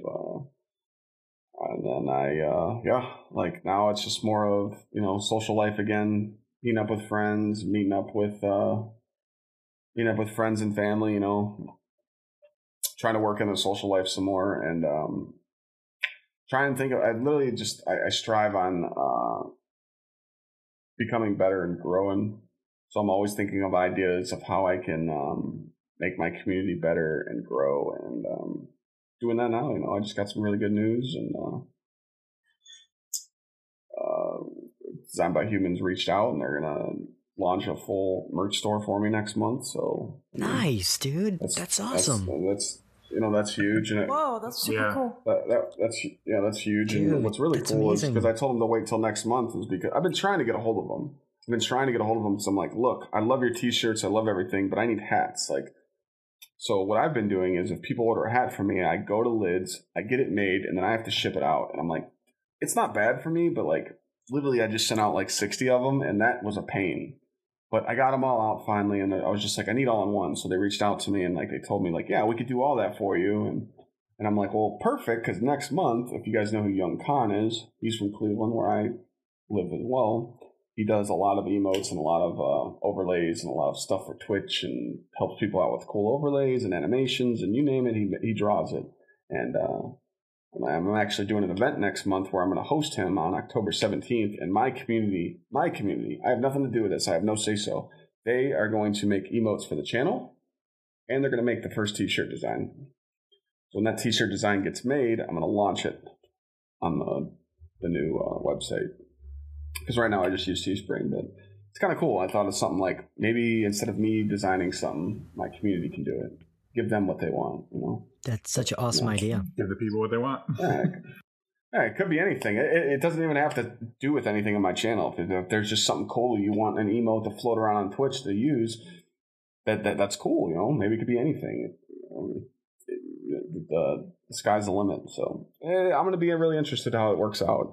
And then I also talked to I'll see Anubis. Anubis is the guy that made my logo that you see on stream right now. He made that hammer with the C in it. If you've watched my channel before, I actually have a neon light behind me that I got custom made by a local company by me. So that's really cool. And he makes all my animations and my alerts and stuff. And I'm going to talk to him at TwitchCon. So I figured I get him to make a launch of merch design. So I have his artistic work and Khan's. So you got two different artists, two different stuff to choose from, and I think it's really going to work out. I'm really, really excited to branch out. Yeah, that's awesome. Yeah, Young Khan is such a talented graphics designer. 15 minutes from me. He's 15 minutes on the road. Yeah, he's also really inspiring, dude. His story is so awesome, and we're actually going to have him on the podcast too in just a few weeks. Yeah, I met him on the plane. Yeah, dude, he's a good guy. I met him on the plane me and him every year for Guardian Con. We've flown together and back because we're always on the same flight because we always go around the same time. That's cool. And I met him. It was 2016 or 2017 where he was like, dude, I'm just trying to branch out. I'm trying to get my name out there. I'm going to pass out cards.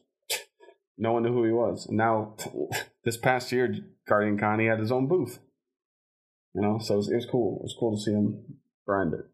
I respect That's amazing. And I've hung out with him on stream several times, and the man's a machine. He works nonstop. Yeah, and so talented. Yeah, and Anubis did an amazing job for you. He also redid the graphics for Red Queen as well, and he did such a phenomenal job on her stuff. Yeah, he's good, man. Yeah, definitely a great content creator and really smart individual. So you mentioned that you're really big on working out, and we got a couple of audience questions from Twitter. We have a question from Coach Doyle. Oh, this one should be interesting. Coach is the guy that's been around for a couple of years. So Coach Doyle wants to know, what do you do for your workout program? He knows the answer to this. He just answered that to be a troll. To be honest, I just do, I always tell people, like, it's tough. It's hard to stay in shape if you're a streamer. I mean, you're always sitting down. You're not active. I mean, I'm active at work all day, but like when I'm sitting down, like I feel it. I feel like energy drains, and I do what they're called drop sets. I don't know if you guys are familiar with them. Drop sets are like, let's say you're on a machine and you're curling 60 pounds. Then you pull the pin and you put it at 50 pounds, and then 40, and 30, and then 20. When you get down to 10, it feels like 100. It's it's called muscle confusion drop sets. I do a lot of that. And, I do a lot of UFC,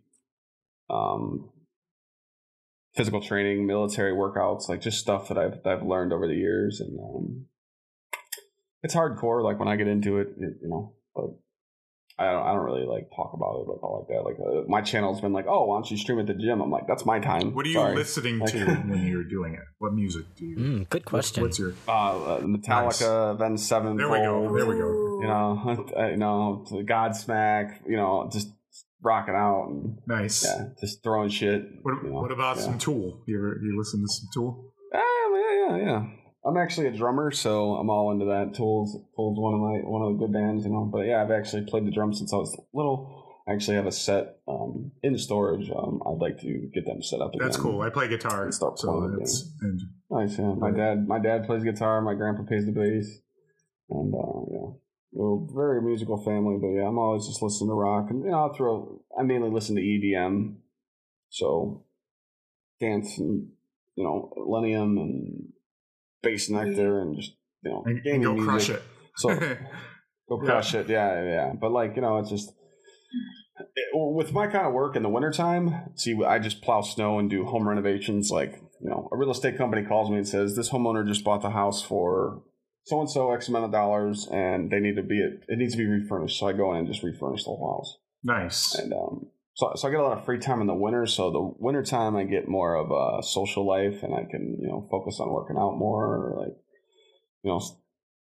just being more of a living the real life. Because I mean, the summertime, like literally, it's no life. It's work, stream, sleep. Yeah. Sometimes no sleep, but it's your job's very much in demand in the summertime. I imagine.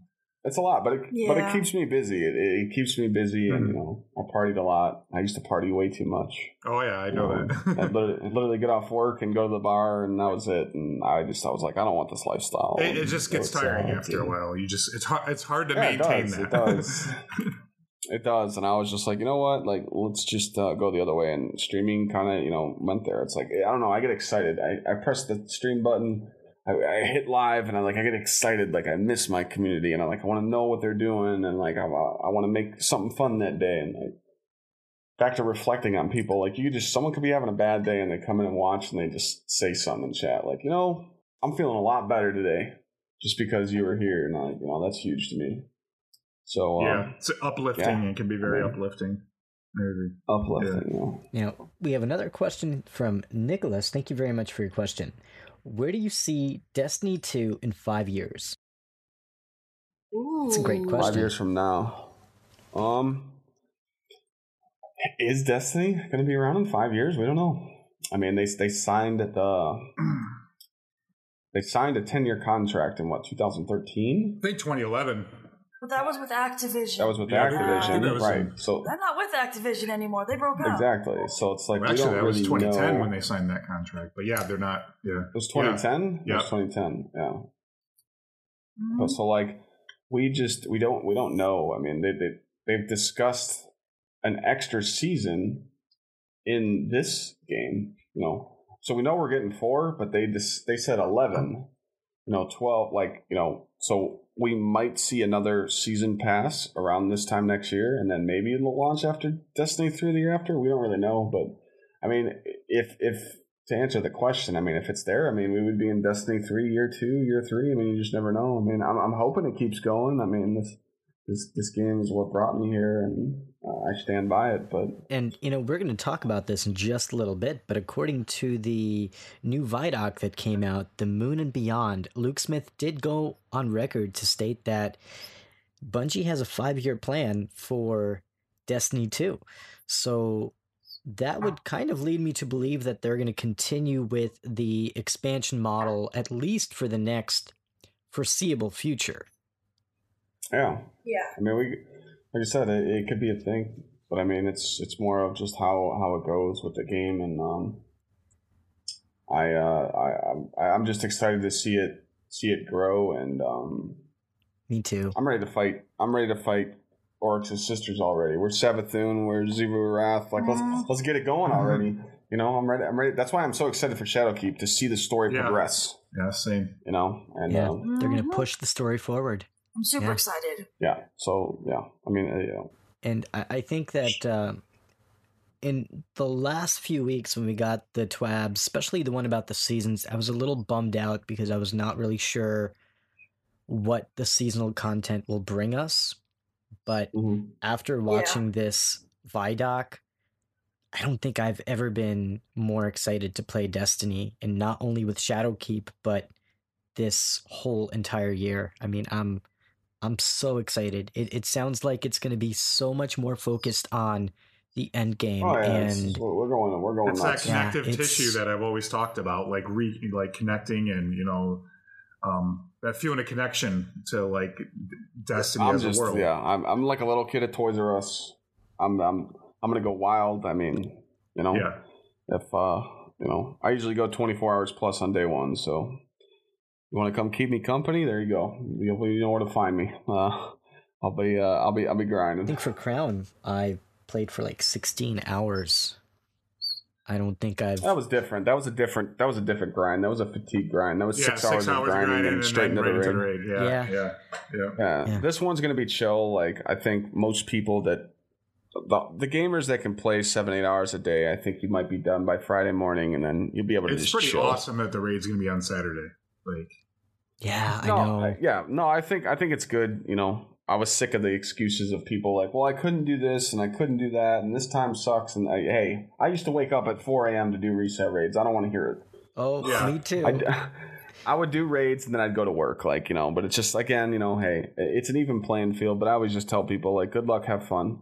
That's it. Like, I understand you want to get top finishes and you want to get worlds first and you want to do stuff, but like, man, it's, even for Bungie, just being in the office, being in there on Saturday and everything, it's like just being there and hanging out. This is a change. This is like a culture change for them. Like, it's like their first. Yeah, I just want people to have fun and like enjoy it, and it's gonna, like, they're just as excited as we are and everything. Yeah, it's gonna be great. It's gonna be great, and I think this raid's gonna be awesome. And people just have to understand that, be prepared to get melted. I mean, perfect example right now. Go in Heroic Menagerie when it's Minotaur week and let that Hobgoblin shoot you in that well. You die. 2 shots, you are dead. So that's going to happen. Beware of the Vex. Cyclopses, they're going to one-shot you. Hobgoblins, they're going to 2-shot you. Minotaur, splash damage. Like, the list goes on. But just study Vex and understand what's going to hurt you and what can't. Like, you ain't going to shoot no Hobgoblin with no hand cannon. Mm-hmm.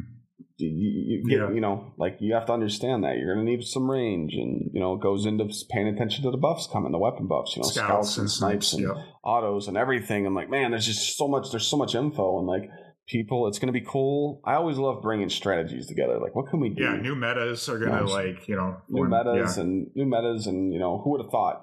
I knew day one of Crown, I was like, shooting this boss with Outbreak Prime is not the right kill. Like, it just doesn't make sense. And what do you know? A couple days later, we're grenade launching him because he has no health, and he just gets memed on. But you want to know something interesting? I did not like grenade launchers until this season when I didn't use them.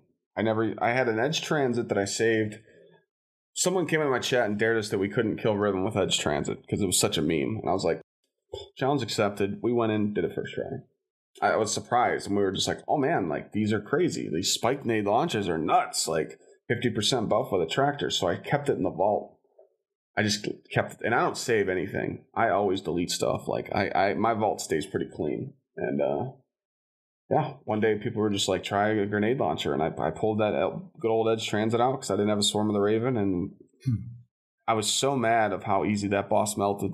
And this was like 3 days after Crown launched. I was so mad. I was like, I put all this time in and this boss just melts like this now. I'm like, ah. Yeah. I'm like, all right, whatever. This is the strat. But, that's what's cool about it. And I'm just excited to see how people deal with non-auto reloads and I definitely coming up think with the that's gonna be strats and, interesting.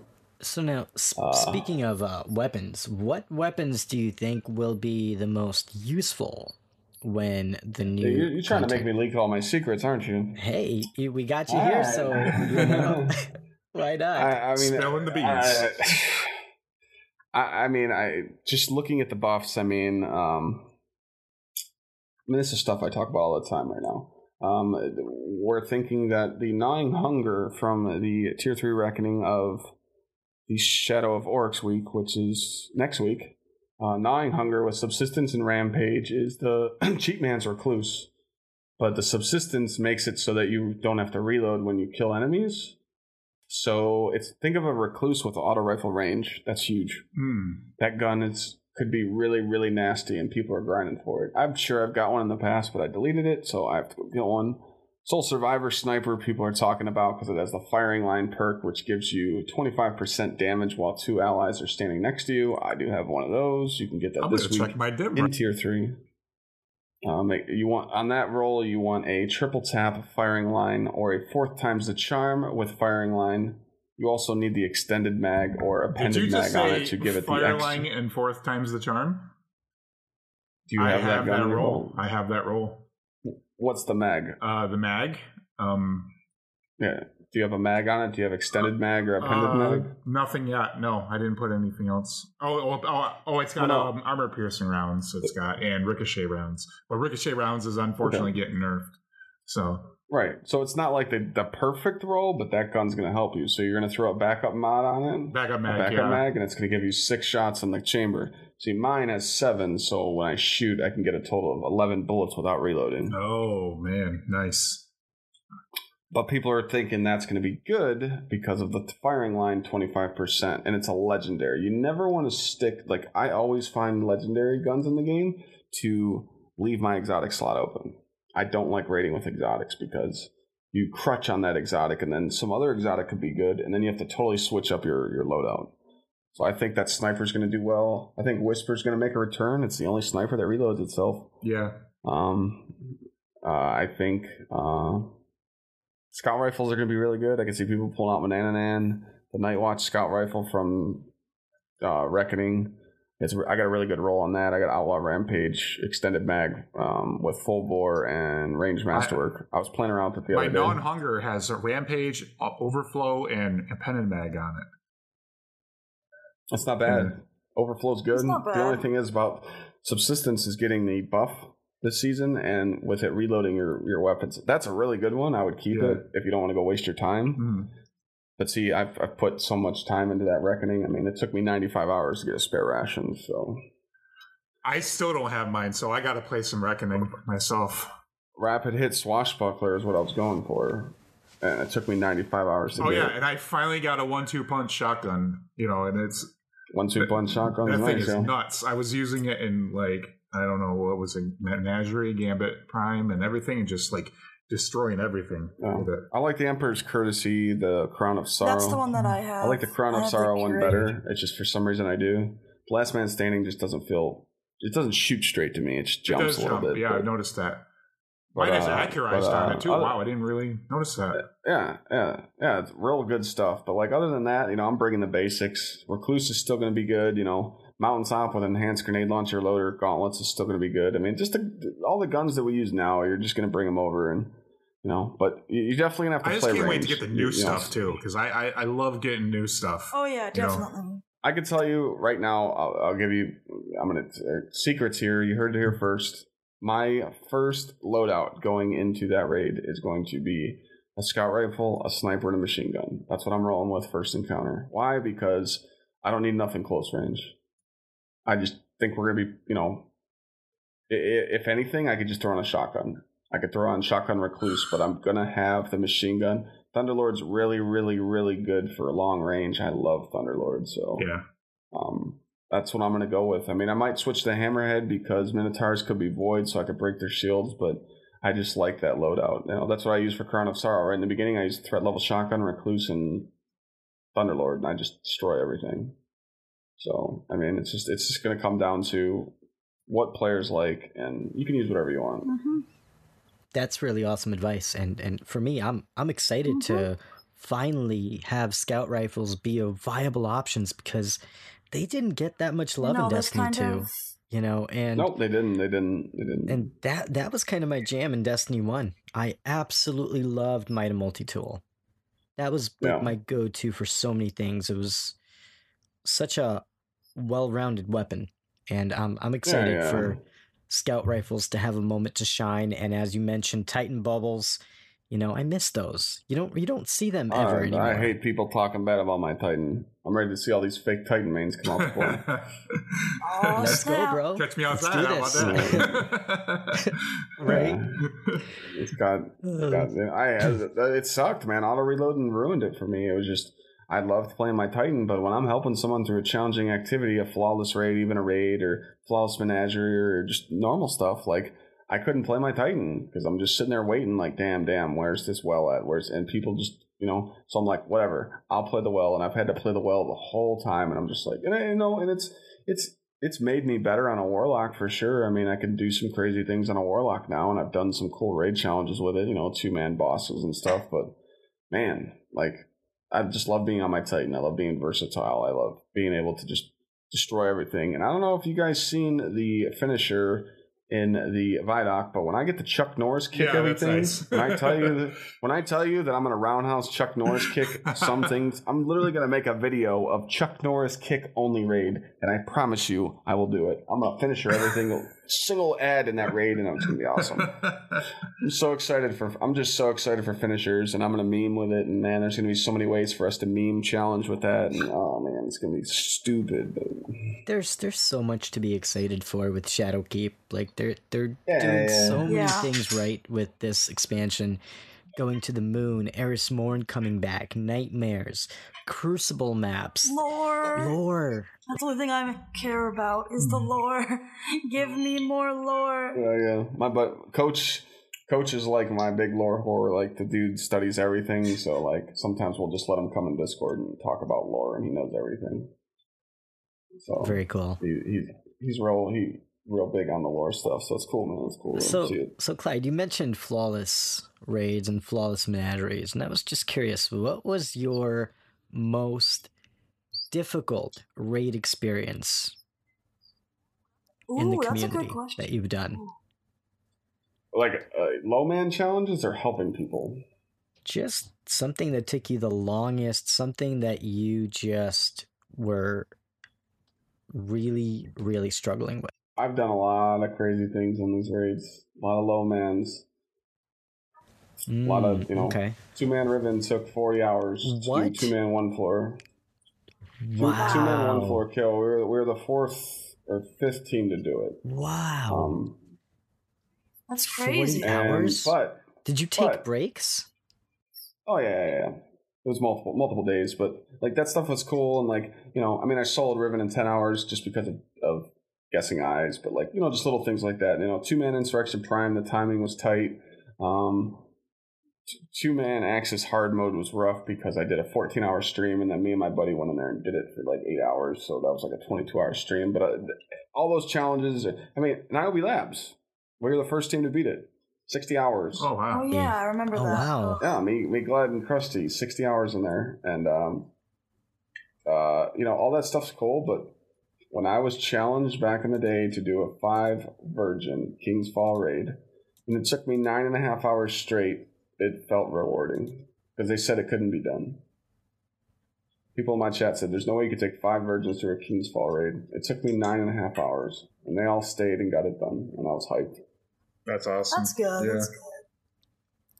But you got to respect that commitment. That's dedication right there. That was an ass whooping right there. But I just know how this game is, man. It's just like anything. You want to do something. you want to get into that kind of stuff, you know, if you're like, oh man, it'd be cool to like 4-man some or 3-man, you could do it. You just got to learn it. You got to learn the strats. You got to learn where to stand. You got to learn what to kill. Like I count ads. I go, okay, 3 ads that door, 2 ads here. We kill those. We get a major this door. Like I study every little ad so I know where to shoot. And I know exactly where to be. And like I do that in all the new raids. Every new raid I do, I just study it and study it and study it and try and come with, you know, I pretty much try and just, you know, like raid, like landscaping for dummies or concrete for dummies. I literally try and build a book on or a video on raiding for dummies. How do I make this simplified to where it's easy to where I could just tell someone that's new in the raid, stand here and shoot those 3 ads. Stand here and shoot that boss. Like, because if you don't make it that easy, people get lost. They don't know what the hell they're doing. Kind of just envision what the developers were doing, like, and then just, you know. Exactly. So, I mean, you know, some of the stuff's just tough, but yeah, I mean, I've been through some beatings, but, you know, like I said, it's a different game when you're trying to help someone. I could do a stacked raid, 6 players, me and 5 players, and we can just beat the crap out of a raid. That's good. But when you've put people next to you that have no idea what to do, you have to play twice as hard in that raid. Yeah. You have to shoot your ads, shoot their ads, and then make sure your whole team's good and make sure every mechanic's going good, and it gets nutty, man. Yeah, it can get pretty grueling, pretty tough, especially with that contest mode. Man. Yeah. And we're going to talk about that because we do have some news to share from this week at Bungie. They did talk about contest mode, and that was pretty interesting. And I'm hyped. I'm so excited to play the new raid. Now, on a lighter subject, what would you say is your favorite raid in Destiny? I kind of think I know what it is, but Wrath of the Machine. Really? That is just a fun raid all around. It's so fun. It's one of the best design raids in Destiny history. I totally agree with you. Yeah, and I think the Axis encounter. The only reason Kingsfall has a place in my heart is because that's where it all started. But if it comes down to me having fun and enjoying the most, Wrath of the Machine is the best raid because every encounter had a purpose and it was fun and it was action. Like it was just like I don't know, it just always got me. Getting the parts and everything and put it in. The Zamboni getting the parts and like yeah, man. And I just had so much fun with that raid. That was actually the first raid I started speedrunning. We had the world record for 5 minutes until Xbox beat us. That was fun. But hey, we had it for 5 minutes, and you know, just doing that raid was just clutch moments, and you know, so man, I had a guy where he's like, dude, I gotta go. He's like, I literally have to go to bed for work. It's late. I'm like, okay, jump off the map. So he jumped off the map. We 5-man the fight, and when the game rezzed him, we pushed him to the loot, and he got his loot. Which is funny. Oh, that's really cool. But in that raid too, 2 people died, and they're like, oh. Like, he's gone. He's not going to be able to jump off the map. And then me and my buddies were like, we got this. 3-man access. Like, because we just did that. That's what I would do. Back in the day, I would just bring people in. Like, if you want to help me raid, we're going to go in and low-man this stuff. Because if me and you and one other person are in there and we're helping 3 Guardians, it's us 3. Just remember that. They don't know what to do. So it's us 3. So I used to just really just make sure that everyone understood how to low-man it and save it and do cool stuff and make it fun. And, you know, now it's just not needed like that no more because it's like, hey, pop a well, auto reload, boom, the boss is dead. Like, but you know, the hero moments are still there, but it's not. But you know, it's yeah. I mean, I love the D2 raids. I love Last Wish, really great design. I love Spire of Stars. Spire of Stars was fun to me. It was hard. I like challenging stuff. Crown was fun, but it's more of I hate how reliant it is. I hate how a knight's in front of me and he's blessed and I can't shoot him. I hate that. I can't help. I just have to stand there and be like, hey, teammate, you're blessed. You got to kill that knight. Oh, you died. So I res them, and then I go get a blessing, and then I shoot their ads. It's just like, ugh. Yeah. So, Clyde, what are your thoughts on Destiny 2 Year 2 with Forsaken and the annual pass that we are almost wrapping up with here? I thought it was one of the best content launches I've played. I mean, Forsaken grind was great. Last Wish was challenging. I mean, it was literally only 12 people in the world beat it in under 12 hours. I mean, 24 hours, and it was just a challenging raid. Black Armory was nice. I really liked how the forges came into play and you could forge a weapon and you knew what you were getting. You'd pick up the bounty and make it. Unlocking all the forges on 3 characters, though, was really annoying. Bungie, please don't do that again. Bungie, please don't. But it was just really cool. I think the whole season of the Drifter, big shit the bed there. I don't like Gambit anymore. I just really don't like Gambit. I don't either. I just when you kind of have to play the game mode for the that content, it just you loses its luster. Fine, it just lost its luster. Yeah. It was fine. I was just like, man, I just really don't like it. But I did it. I grinded it. I went in there and meme stuff. We'd kill Primeval. As soon as a Primeval would spawn, we'd kill it, tractor it, throw Novas at it, 1-2 punch, you name it. We've had our fun. But it's just like, I don't know, it was just dry to me, and it was cool. I kept with it, and then we had this previous season, really great, really awesome. Another thing I wanted to mention on the season of the Drifter, Reckoning, big drop the ball there. How do you come out with forges that give us bounties to where we know exactly what weapons we're getting? So going into Reckoning and playing with RNG I can tell you, weapons. Parallel development. Yeah, exactly. No, I've heard that word before. Yeah. It was so annoying to where I just didn't know what guns I was getting. I was in there farming them nonstop. Making I making 3 different encounters at once at the same time and not getting the feedback and everything. Yeah, it was so annoying, and now they finally fixed it. They upped the drop rates, and now they've taken the negative modifiers off, so people can go in there and farm. But still, it's still an RNG. I mean, I don't know. I put 95 hours in to get my Swashbuckler rapid hit, and I never thought I'd go in there again. Well, I ended up going back in there again because I wanted my firing line sniper, and that was the Knights week. So I went in there. First night, I didn't get it. Second night, I didn't get it. It was the third night. I got both snipers. The triple tap and the 4th time's the charm, so I got options. Then I got the God Roll scout rifle, and I was like, cool. Well, Reckoning was cool. Let's go in when it's the hand cannon week. Yeah, literally like 4 hours into doing it, I get the God Roll, PvP roll, the rapid hit rangefinder, range masterwork, full bore with ricochet rounds, and it was the God Roll. And I don't care that they're touching ricochet rounds; it's still going to be good. But yeah, I was like, okay, the game's rewarding me from all this. I mean, I've probably, seriously, no joke, if you can put a timer, I've probably done over 160 hours of Reckoning. Oh my god! I'm not proud of it, but it's they could have just made it different. And then comes Menagerie, the best addition to Destiny I've seen in a while. I agree. Besides the Shattered Throne was just amazing. Menagerie was great. So when we were leveling up, we're just like, oh, we need a helmet. Boom, go make one. You know what I'm saying? Like, that was so great. And it's great knowing that when you pop in the chest, you knew exactly what you were getting. But then again, it made no sense because when I love the boss designs, I love the burns, I love how challenging it was, I love how you had to low man it, I love how you had to go flawlessly. Like, it was so great. The Shadow title was really good. You actually had to bust your ass to get it. But then here comes the community whining, going, infinite chest. Hello, House of Wolves. We've seen this before. It's not a big deal. You're just, if I have unlimited tokens and I have more tokens than you have for your chalice, let me farm. Well, Bungie thought it wasn't a good idea, so they took it away. Well, look at it now. They bring it back. They brought it back. Wait, they brought it back? You can farm chests now. Tomorrow, when you hit the chest, you're guaranteed 4 drops. Really? With a chance of 5. Yeah. Mm-hmm. Oh man, I'm grinding. So that's why we did the community challenge. That's why we were doing that community challenge on Mars. As soon as we beat that, they upped the Menagerie. Do we get our emblems tomorrow too, by the way? They didn't even say nothing in the TWAB. Oh, they didn't. That's right.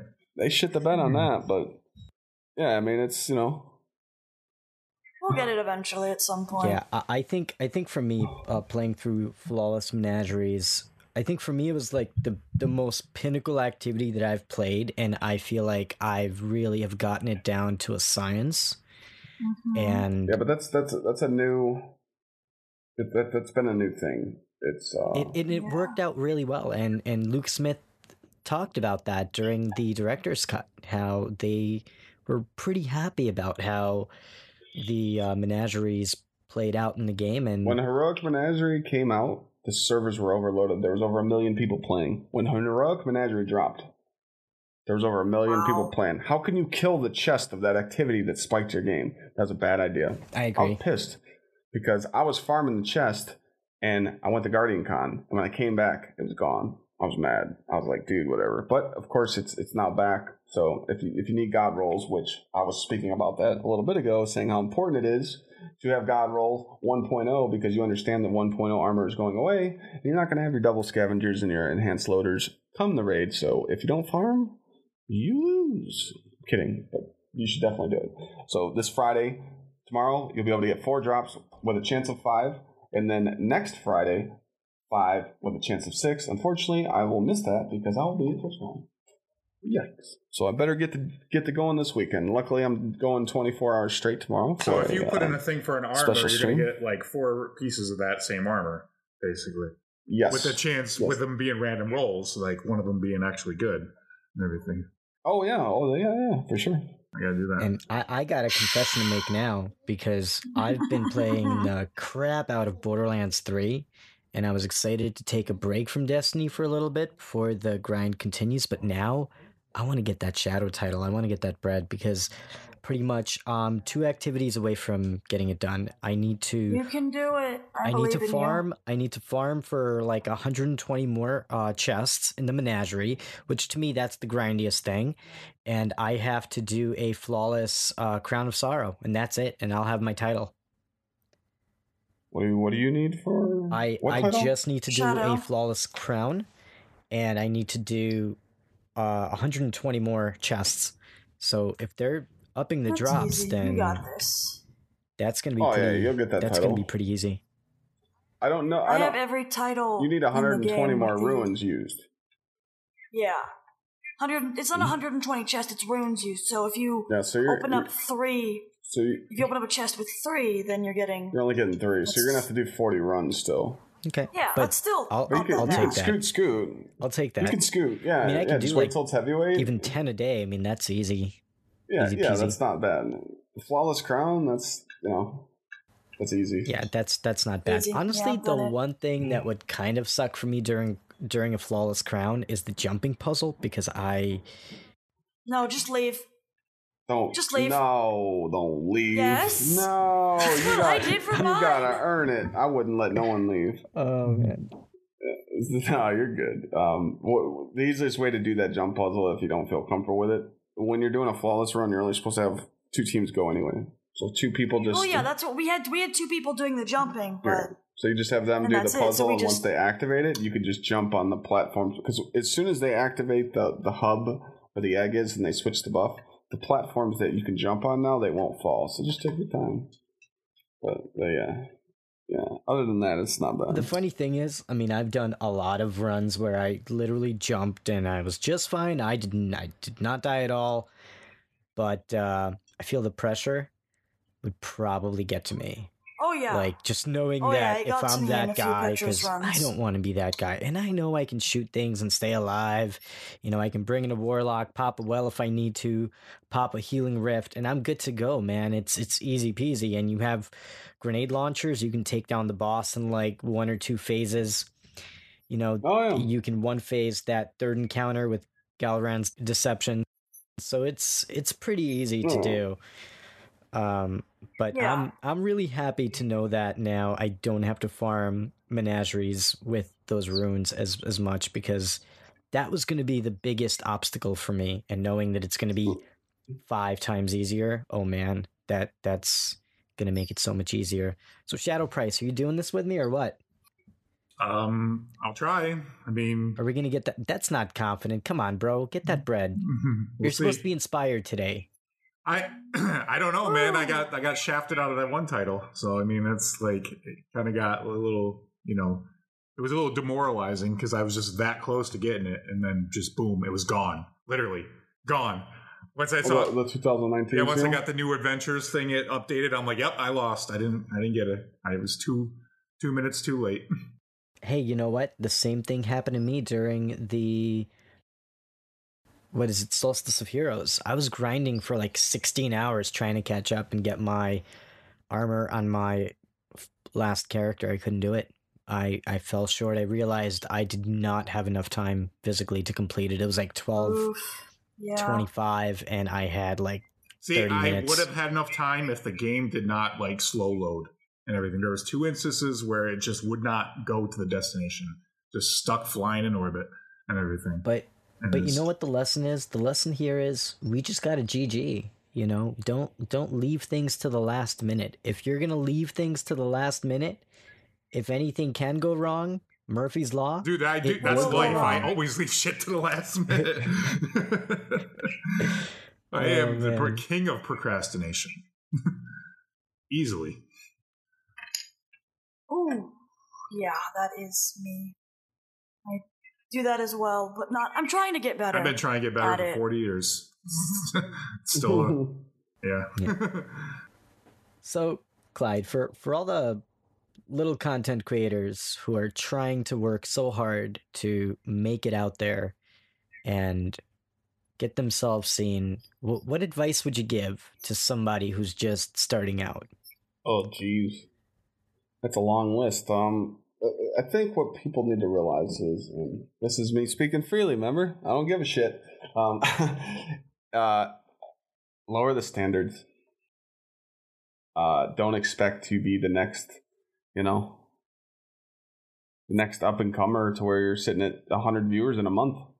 I think that's what people do. They overlook it and they just go, well, I'm watching this streamer and they're growing. I should be doing that too.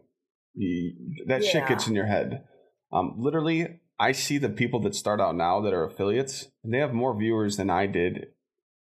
And I was probably streaming for 5 months, and they've only been streaming for like 2. Like, it was harder for me. So, like, I'm telling you, like I was saying that earlier, like when you first start out, like post on forums, anything you can find. So Twitter, Instagram, anything, include your hashtags, like literally go in Discords, and, some Discords are friendly for you to be able to cross promote, some people, so you could find a Discord that says, hey, let people know you're live. And, but of course you have to be part of that community. So you have to reach out, but like, it's just like, never give up. And always look forward, and like you're just not going to grow like that. The only way to get your name out there is to welcome people in, be interactive with chat. I don't care if one person's in your chat, get them, keep talking to you, and get chat moving. Like when my chat stops talking, I end stream. I go, all right, you guys are lazy, I'm out, because no one wants to watch a dead chat. No one wants. I mean, literally, there's sometimes where I'll just be doing stuff, or I'll actually jump in a raid, and people are just like, man, I was really enjoying him talking to chat when he was doing public events. But now that he's in a raid, he's focused on the raid, chat dies. And I just go, you know what? I'm ending the stream. You want your chat to be interactive. And like, it's not easy. It took me a good solid 9-10 months to grow. So, I mean, if you're not there yet, you have an advantage now. You can become affiliate and you can get subs and you can get bits. I didn't get all that. It took me 14 months to get that. So now it's like, man, you can really take advantage of that and kind of just realize that it's a saturated platform. There's a lot of people on Twitch. There's a lot of people on Mixer. There's a lot of people on YouTube. Mm-hmm. And the only way to grow is to just be consistent, hang out in people's chats. Like I host people all the time. I host people that have 2 viewers, 3 viewers, just because they come in my chat and they talk to me. They don't ask for anything. They don't ask me for a host or anything, but I just see that they're active. Now, some people try and abuse that role. They come in and go, hey, Clyde, and then you talk to them and they don't write back. Literally, they just commented and they left your chat. I'm not stupid. I've seen it all. But, it's just, I'm all about helping the little people, and I've had people reach out to me in Discord, and I've been in Discord calls with them, like, what can I do? And I always tell them audio and visual, and video. Like, it's got to be crisp. Make sure your mic's working good. Blue Yeti, I've used that forever. But so like I said, I was telling you guys before we started up, when I moved into this room, I've got sound foam. I've soundproofed the room, and it sounded too roomy. So I was just like, you know what? I need to upgrade my mic. And about $240 later, it got me, a little XLR mic with the AT2035, and Audio Technica is great. I use Audio Technica earbuds too that I plug into my Astro Mix amp that are great. It's a great product, but just advices is just network, meet as many people as you can, grow with people, make stream teams that are the same size as you, network, and just stay consistent. And if you do that, I guarantee you'll at least build a small community. You just can't give up. That's really great advice. Thank you for sharing that. Yeah. That's awesome. Thanks. And that's just tough love, that's how I am. I might give it to you straight, but for some, and I didn't mean to say that wrong, but if you haven't been streaming for 5-6 months, you really can't even say anything. You need to show, hey, I've been doing this for 6 months and I'm not growing. How do I grow? But if you ain't been down that road yet, you kind of got to be patient. And to be honest, I get asked about that a lot. Well, I've been on streaming Twitch for a month, and I'm like, okay, how many hours a day you stream? Oh, 3 to 4. I'm like, okay, that's good. You're a family man, or you got a real life job, and that's cool. How many days a week you stream? Well, 2. Well, there's your problem. You got to give it a little more interest, but you just gotta be consistent. That's all. You don't have to stream 7 days a week, but 3 to 4, preferably 4, a couple hours a day. Keep a schedule. It has to be this. Yeah. You got to stay the same hours. And and there's just a lot more tools now that I didn't have back then. Discords, and reach out to other streamers and play with them, and just do little things. Find streamers and find communities that have the same interest as you. If you like playing PvP, find a PvP community. You know what I'm saying? Don't be afraid to ask questions too, because Exactly. people will That's help you. you. Yeah. Don't be afraid to reach out. Yeah. There are some people that don't help, but hey, I'm not like that. So, Clyde, what's next for you? What's next for me? Grinding. Keep grinding. Get the YouTube up and going. I'm thankful. I just hit 2,200 subscribers, and for the time I've put into it, I'm happy with it. I just keep growing. Open up more opportunities for sponsorships. Right now I'm only sponsored by Gamer Subs, which is great. Love the drink. It took me off all the sugary drinks I was drinking before, and it's keto friendly and no sugar, and love it. Just keep growing. Grow to that variety streamer that I could possibly be at. I look like it as if I can hit 500, 600, 700 viewers daily with no problem. I can play whatever game I want, but right now my main focus is Destiny, and I don't plan on leaving the community until the game just doesn't produce more content. So, that's kind of where I'm at. And just keep grinding and keep slaying and try and come up with new ideas for me to connect with the community more, so I could become a bigger streamer. That's all I can ask for. Really good question. We cannot wait to just see where you go in the coming years, and I know you and James work. You guys are such hardworking guys, and you do such amazing service to our community with helping so many Guardians out there to get through the toughest activities. And you guys are so positive, and I love you guys for that. You guys are my favorite content creators in this community, and I'm really grateful that I got to meet you, and that you guys have such an awesome place to hang out and talk Destiny. Yeah. So let's talk about some Shadowkeep. We're getting pretty close. We're about 2 weeks away, and just a few days ago we got the bombshell Vidoc that we did not expect. At least I didn't expect this to come out when it did. And oh yeah, man, I watched it 15-20 times by now, and I'm just so excited about so many things the developers came out and said, and it makes me feel so good about the future of the game, and it makes me so excited to see what a Bungie can do on its own. A Bungie that's in control of their own destiny, literally. So that's something really exciting for me. And to go back to a place that we are so comfortable with, that we're so reminiscent of, right? We were Destiny players way before Destiny 2 came out on PC. We were out there from the very beginning grinding. I mean, who remembers the loot cave in Destiny 1? Oh man, I remember that. Oh yeah. It's million deaths. It's moments like this will not that satisfy I will Master always cherish Oh, those man. moments in Destiny. Like my very first Vault of Glass raid with Shadow Price. That was so special. And even loading up Destiny 2, when you just started playing the game and you see all the raids and all the animations of the fire teams that you completed these encounters with, that's so special. Yeah, that was pretty cool. And I'm excited to get more of that this year. And we have some really interesting things that the developers came out and said. Eric Osborne began by saying that Destiny 2 Year 3 is the beginning of us looking at Destiny from its heart out. We want to build a Destiny for its core fans and to make sure that we build it for the people who love the game. And that's powerful. Like that speaks to me in so many ways as a player, as a Guardian since 2014 who has been through everything that Destiny has been through. You know, I remember me and Shadow Price, we were playing Control in the beta, just checking out the game, and we got to explore the Cosmodrome, and that was so much fun. Yeah, on First Light. Oh man, I can't wait.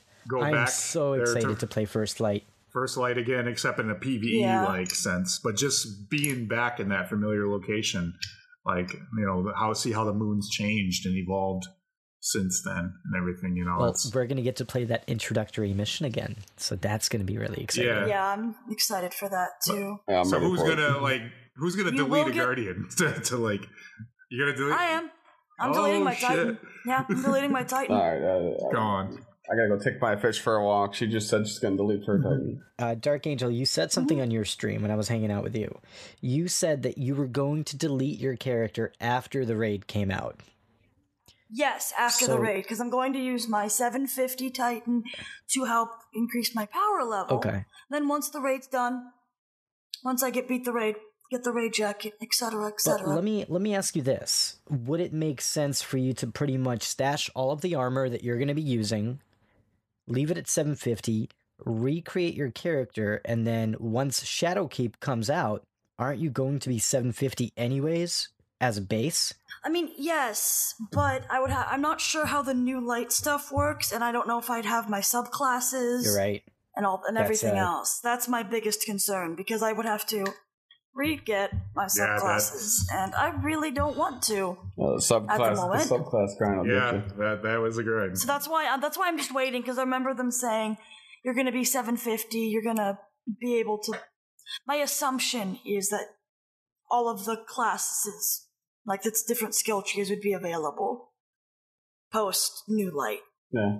After you do like that little mission and like the little intro or whatever. You think that everything is gonna be unlocked, like as far as the subclasses go? Well, not everything. Maybe like go through some like little intro tutorial-esque sort of thing. Like you have that intro mission.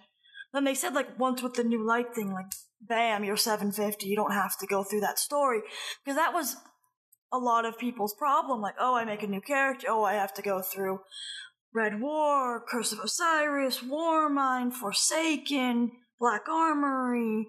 A lot of stuff. All this stuff. And that's really annoying. That's the main reason why I haven't deleted my Titan.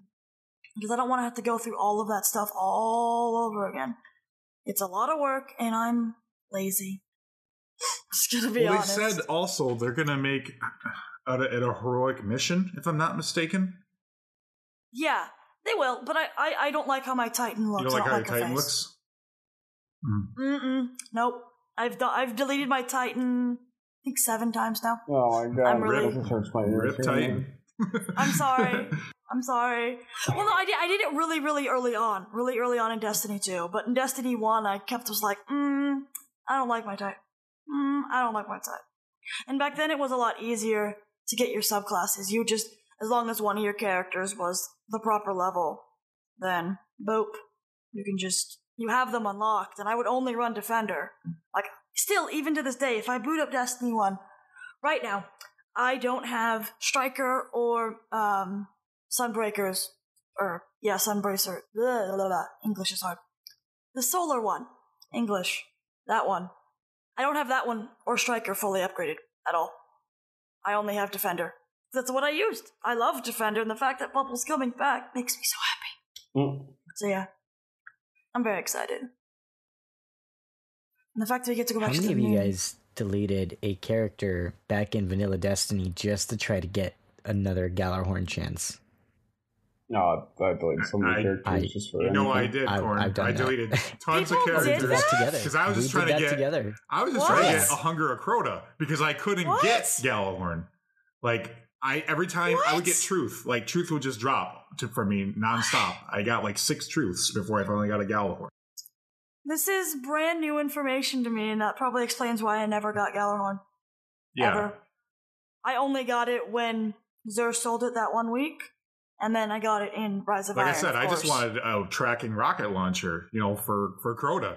Because if you tried to go in there with a one-way ticket, it was a one-way ticket out the door. Just be like, and ain't that right, see Corn? yourself out. Yeah, Forever 29, yeah. I mean, me and Shadow Price, we would literally, it would be like a Friday evening, and we're like, so should we delete our characters and try to do this again? Yep, let's do it. We have time. Let's get it done. Spend the whole weekend playing through the campaign, playing through the story, and boom, we're back at the raid and trying to get that sweet loot, trying to get a Galahorn, trying to get a Hunger of Crota. Yeah. Icebreaker. There were so many amazing weapons in the game that were so special. Right. And now going back to the Vidoc, the developers go on to state it's trying to make sure that players feel like they are taking the journey with us rather than us dictating what they're experiencing. Lars Bakken states that what's the best version of Destiny we can put in front of you, and they're always challenging that question. Luke Smith goes on to say, we're telling the players where we're going. This is the 5-year vision for the game, and that's something that really got me excited because it gives me the assurance that Destiny isn't going away in the next couple years. Yeah, the developers are out there for the long run, and it's great to know that they have a plan for Destiny to be a sustainable game for all of us. And I mean, we've played for so many years. Like for me, Destiny has been a really big part of my life. Like literally, Destiny is the game that I played more than any other game ever. I've met more people in Destiny than I've probably met in my IRL life. Like I've met so many people through this game, made so many amazing relationships, and this game just really did a lot for me in my life, and I don't see myself really moving on to any other game until they say we're done. And we know that Destiny is going to be a world where players' actions move the story in a meaningful way. And story is something that I've kind of missed with this annual pass. I think they could have done a better job with the story, even though we did get a lot of excellent lore, but there were elements about the annual pass for me that were kind of missing, like not really having that storyline, that visual cinematic to tell me the story, and we kind of had that in Destiny 1, and I missed that with House of Wolves, with The Dark Below. With every expansion we got some kind of a story, and that was a cinematic campaign experience, and I really do miss that. I think they're going to use like the seasons, like they said, to tell the stories too, going outside of the expansion. They're probably going to do it like in a multiple like kind of way. They're going to actually tell the story, but they're going to do it through environmental storytelling as well and everything. And and like because of what we did in Shadowkeep, now this thing is happening. Now because of that, then this other thing is happening. You're setting a chain of a chain reaction things happening by what players are doing in the game to cause the story in the world to, move forward and everything. Events that just kick off, due to what the Guardians did and everything, so. Yeah. And we also learned in the Vidoc that Eris Morn will be making an important discovery as soon as we begin Shadowkeep, and that story will push where Destiny's going. And we're going to learn what this discovery means, not only when the game launches, but that narrative will be pushed beyond seasons.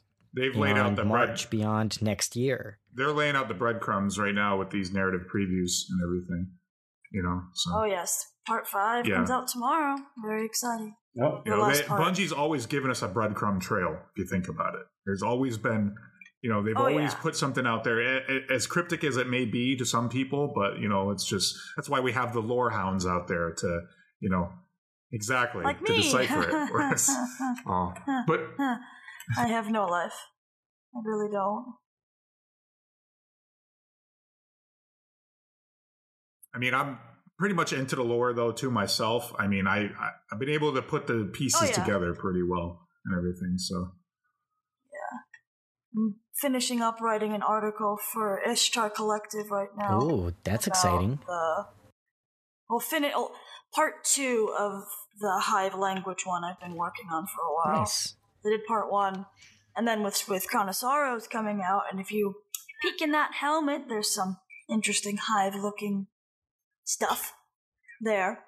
And then with the lore entries that came out, that was pretty interesting. There's definitely some interesting little tidbits that I'm going to talk about to finish up that, and then I still have to finish up my little catalog that I'm doing of all the Hive runes, because, little tidbit about me, I have a minor in archaeology and anthropology, so trying to understand language and stuff, that's like my thing. That's kind of what I'm treating it as, kind of like a little archaeology project, trying to understand their language. Nice. That's cool, yeah. It's pretty cool.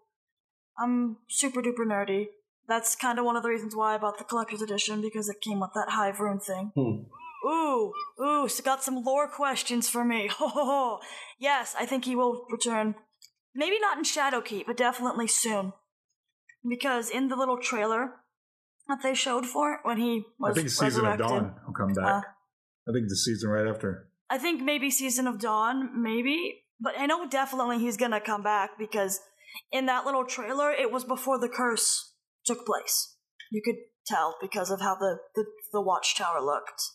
Looked very clean and nice, which is not how it looks now. If you hop on your ship, go to the Dreaming City, it's pretty, not good. Not good. I'll take it and gross.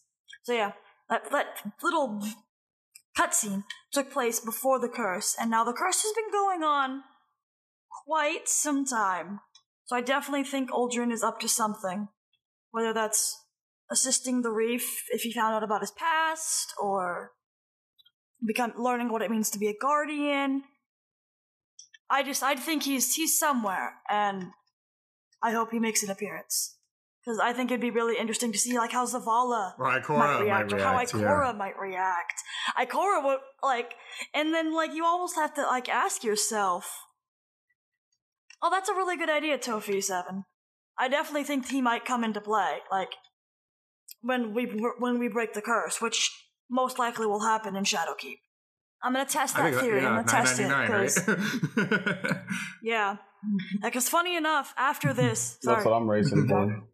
I mean, I think he's definitely going to return. The way that they left that storyline with Season of the Drifter, they left essentially a guarantee that he's going to return at some point. It's just a matter of when is he going to return. And I definitely see it happening this year with the not the annual pass, but the seasons that we're getting after Season of the Undying. Yes, definitely. And then, to answer your question, I'm Rudy. No, actually, which is kind of hilarious. Yeah, you have a point there. I mean, yes, the Vanguard dare that Cade did have was whoever killed him, whichever hunter killed him, they would become the next Hunter Vanguard. But technically speaking, when Uldren killed Cade, he wasn't a Guardian, he wasn't a Hunter, he was just, grumpy McGrumpy face Uldren. And on top of that, there actually is a lore entry that talks about the Vanguard is aware. They're aware of the fact that technically, Uldren killed him, but by proxy, because Uldren was being manipulated by Riven, and Riven is being controlled by Savathûn. By all technicalities, they would have to make Savathûn the Hunter Vanguard. I don't think we want a Hive Pantheon goddess as our Hunter Vanguard. And they've been trying to find a replacement, but they're almost at the point where they're thinking about disbanding the Vanguard entirely, because it doesn't serve its purpose anymore. Yeah, that was a pretty big thing with the lore about honor. Yeah. Mm-hmm. Back in Season of the Drifter. Yeah. I mean, I definitely agree that I think having Savathûn be the Hunter Vanguard is pretty cool, but I don't think that's how that's gonna go. I think the Hive are my favorite race, but yeah. So I'm very excited about all of the lore stuff with all of this. I'm doing a lore ride-along, I guess, after this, where I'm doing Shattered Throne and explaining the lore of the Awoken and the Dreaming City, so I'm doing that after this. Yeah, because I just posted it on Twitter saying, hey, would that be something interesting that people would want? And a lot of people were like, do it. And I'm like, huh, okay, I guess I'll do it. So I'm very excited. That sounds like a good time. I think I might want to play some Destiny too after we're done, because I really want to get my Shadow title now. I'm really motivated. I think tonight's episode really kind of gave me that push that I needed to get this done. And I'm gonna try to do it before Shadowkeep. I can do it. I believe in you. Now we just got to give Shadow Price a little kick. He's been a little discouraged. Get on. You guys, what do you guys play on? Oh, we're on PC. But I also have the game on Xbox, but I don't play as often on Xbox as I do on the PC. We'll all have it on Xbox and PS4 come October 1st, won't we? Yeah, that's true. Hey, and Google Stadia, that's coming out too. Are you guys picking up Google Stadia? Sure. Apparently that's sold out right now, the Founders Edition. Really? Yeah. Okay. Yeah. Interesting, wow. Yeah, I just play on Xbox, that's all I got. I've always had Xbox ever since Destiny first came out. I've been Xbox. So I don't know how that's where I live. I'll is on probably Xbox. test out Stadia, but it's going to be hard for me to play on Stadia when I'm at home. Yeah. And you're I'm not going to be 3 platforms, so I can only imagine how challenging that would be. But now I have to see the interest in the community. I can't just say, hey, 4 people from my chat are getting Stadia. We're going to play together. Hey, we could play together on console or PC. Yeah, there needs to be there needs to be an instant growth. There needs to be. I need to literally see people posting like, I'm on Stadia and I need help. And I don't know. I get it. I mean, I would understand why people on console would want to play on Stadia, because you're going to get 4K 60, but you have to have high-class internet for it. They already stated you needed to have 35 megabytes and above to even run it at 4K 60. Yeah. So if you can't run it at 4K 60, there's no point in playing. And you have to think latency and lag too. Latency. Yeah, and they're saying there's no latency. It's Google. It doesn't matter. There's going to be latency. Yeah. I don't care what they say.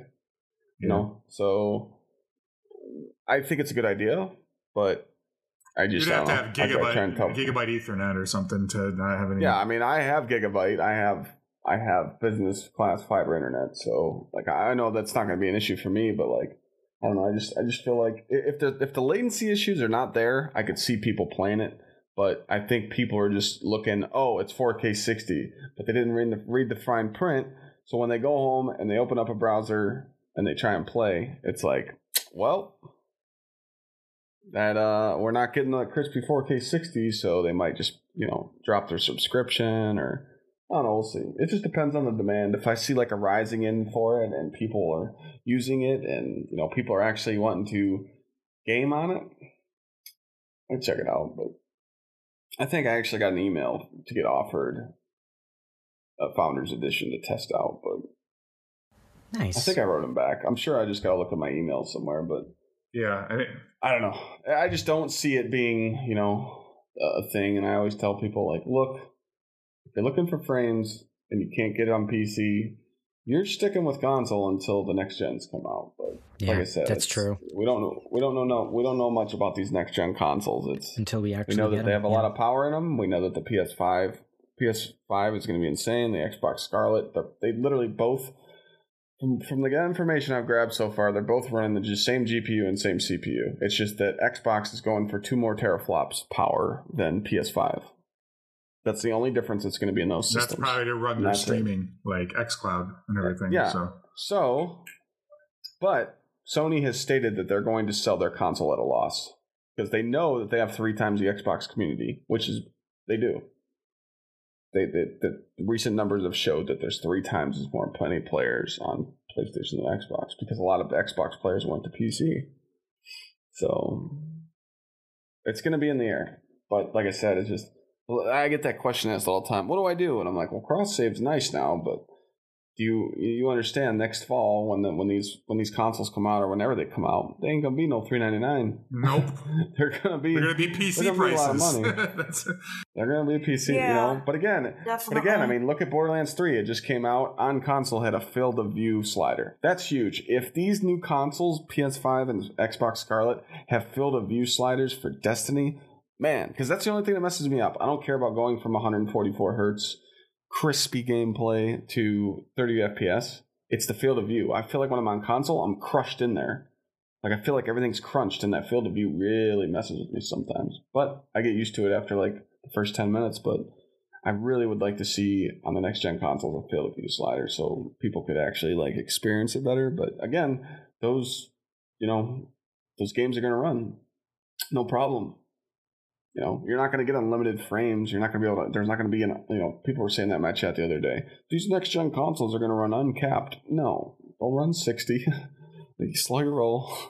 Like it's just a different side of gaming. But I always tell people like, look, when I was younger, I saved up money for a PS4. Same way you could do it for a PC if you really want to save up. Put $10 a week in a bank account, and that shit'll add up. Then maybe you could put 20, and maybe you could put 30, and it's just like it adds up, and then go get it. Some people buy piece by piece. Or That's what we did. That's what we did. Yep. It's just not needed.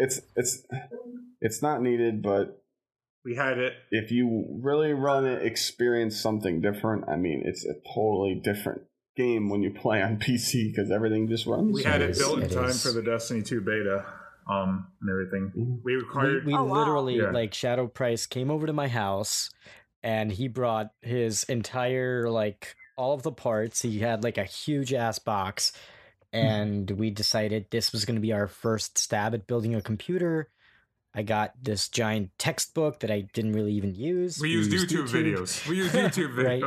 Exactly. And I got a computer repair kit, and we were cracking at it. We got our case, and I picked up a 1080 Ti. He picked up a 1080, and we got an i7 7700K SSDs, and we were ready to go. And I was very fortunate to be able to get a high refresh monitor too. So when I played Destiny 2 when it first came out, dude, I had tears. It was so beautiful. It was such a amazing experience. Damn, y'all, it was crazy. Y'all spoiled, man. I didn't have none of that. Well, I didn't buy my 144 hertz monitor until last month, so that's. I started off with I buy power pre-built from Best Buy. Okay. We were looking that route, and then we just we decided we were debating it at that point. We didn't have a podcast, so we were kind of going back and forth. What do we want to build? What do we want to do? And my base was 1060 with i7 7700, 120 solid state drive. That's it. Okay. Basic fan. Now it's kind of juiced up with the 2080 in it. And, oh wow! And a Noctua cooler and an M.2 drive. Wow. Actually, me and Shadow Price just picked up M.2 solid state to upgrade the computers. 970 Evo? No, it was the Sabrent Rocket NVMe. It was only $50 too. That was kind of the only reason why I bought it. It was great value. I'm looking at it right now. Yep, I got it in my hand. I'm looking at it. 3.5 gigahertz is something really insane. I mean, the write speeds are absolutely off the charts. That's awesome. But yeah, because we really wanted to get into streaming and to get into podcasting, and I researched a lot of it. I talked to the people at Elgato to see what the best computer setup would be for the capture card that we were going to be using. And it took a lot of research and a lot of care to really find what was going to work. I got a command center sitting in front of me now, man. I never thought I'd have all the like 3 monitors and 2 PCs, lights and tables, and cables and nonstop stuff. I mean, there's stuff everywhere. It's but hey, man, you worked hard. You earned it. Yeah. You put a lot of work into it. Yeah, it's awesome. It's a cool journey. I'm still going. Still planning on upgrading. It's a never-ending thing. Once you start upgrading, there's always going to be something new to you never stop to do it. So going back to the Vidoc, we know that nightmares are coming, and we know that nightmares are a manifestation of trauma, where enemies from the past become alive again. And for me, this is really exciting. Just think about the idea of being able to fight Crota again. And we saw Crota in that Vidoc. We saw Crota, we saw Skolas, we saw Omnigul. Skolas. We saw, Fogoth. All those guys. Which enemy are you most excited to fight again? I mean... Crota. Yeah. Yeah, I'd say Crota or Skolas, one of them. Crota.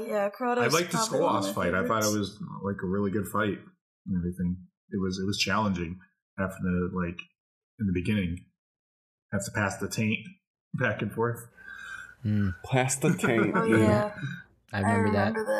You know what? Yeah. To this day, I feel like Skolas was the most intense encounter. Day one Skolas was nuts. Day one Skolas, man. Oh, don't remind me. That was pain. That was so much pain and death. The worst thing wasn't even Skolas; it was the ads around Skolas and the encounter that you had to go through. The ads would just shred you, painful, like completely, just dead.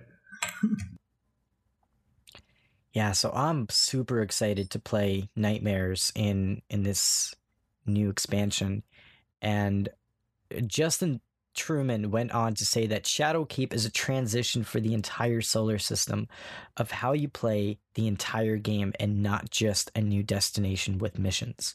That's a pretty big leap, in my opinion. And I think during the Vidoc, we actually got a little preview of how the game's going to change, because they were showing nightfalls from previous seasons in the game, from previous expansions, but they looked different. There were new enemies there. We got pretty much more challenging versions of I thought I saw Fogoth in there. It was an ogre. Let me see if I can find there was name. Like a nightmare of Fogoth they were showing. The Hellmouth. Yeah, because the weapons themselves emit like this glow when you're close to one of the nightmares and everything. Yeah. So, which is pretty cool. Yeah, and we also know that the Nightfalls are now going to be called Nightfalls the Ordeal, which is, we got a chance to see a very different type of Nightfall than what we were originally used to. And I know Shadow Price would be super excited about this, because we saw tiers of difficulty. We had an adept difficulty, a hero difficulty, a legend difficulty, and a master difficulty, capping at 980. And I like having the different tiers of difficulty, you know, because it just then you can just tailor that encounter towards the difficulty and everything. You know, you can ratchet it all the way up in master mode and then make it pretty casual and adept or whatever. You know, so it's like, it's funny because it's like, it's so close to Halo, like hero, heroic, legend, legendary. I was going to say that. You know, so it like, definitely reminds me of Halo Reach, and we played it's a nod. Heck out of Halo Reach. It's a nod, for sure. Yeah. Clyde, did you play any Halo back in the day? Halo 2. Okay, Halo 2, yeah. Classic. True 50 account. That's what's up. I was a slayer. Nice.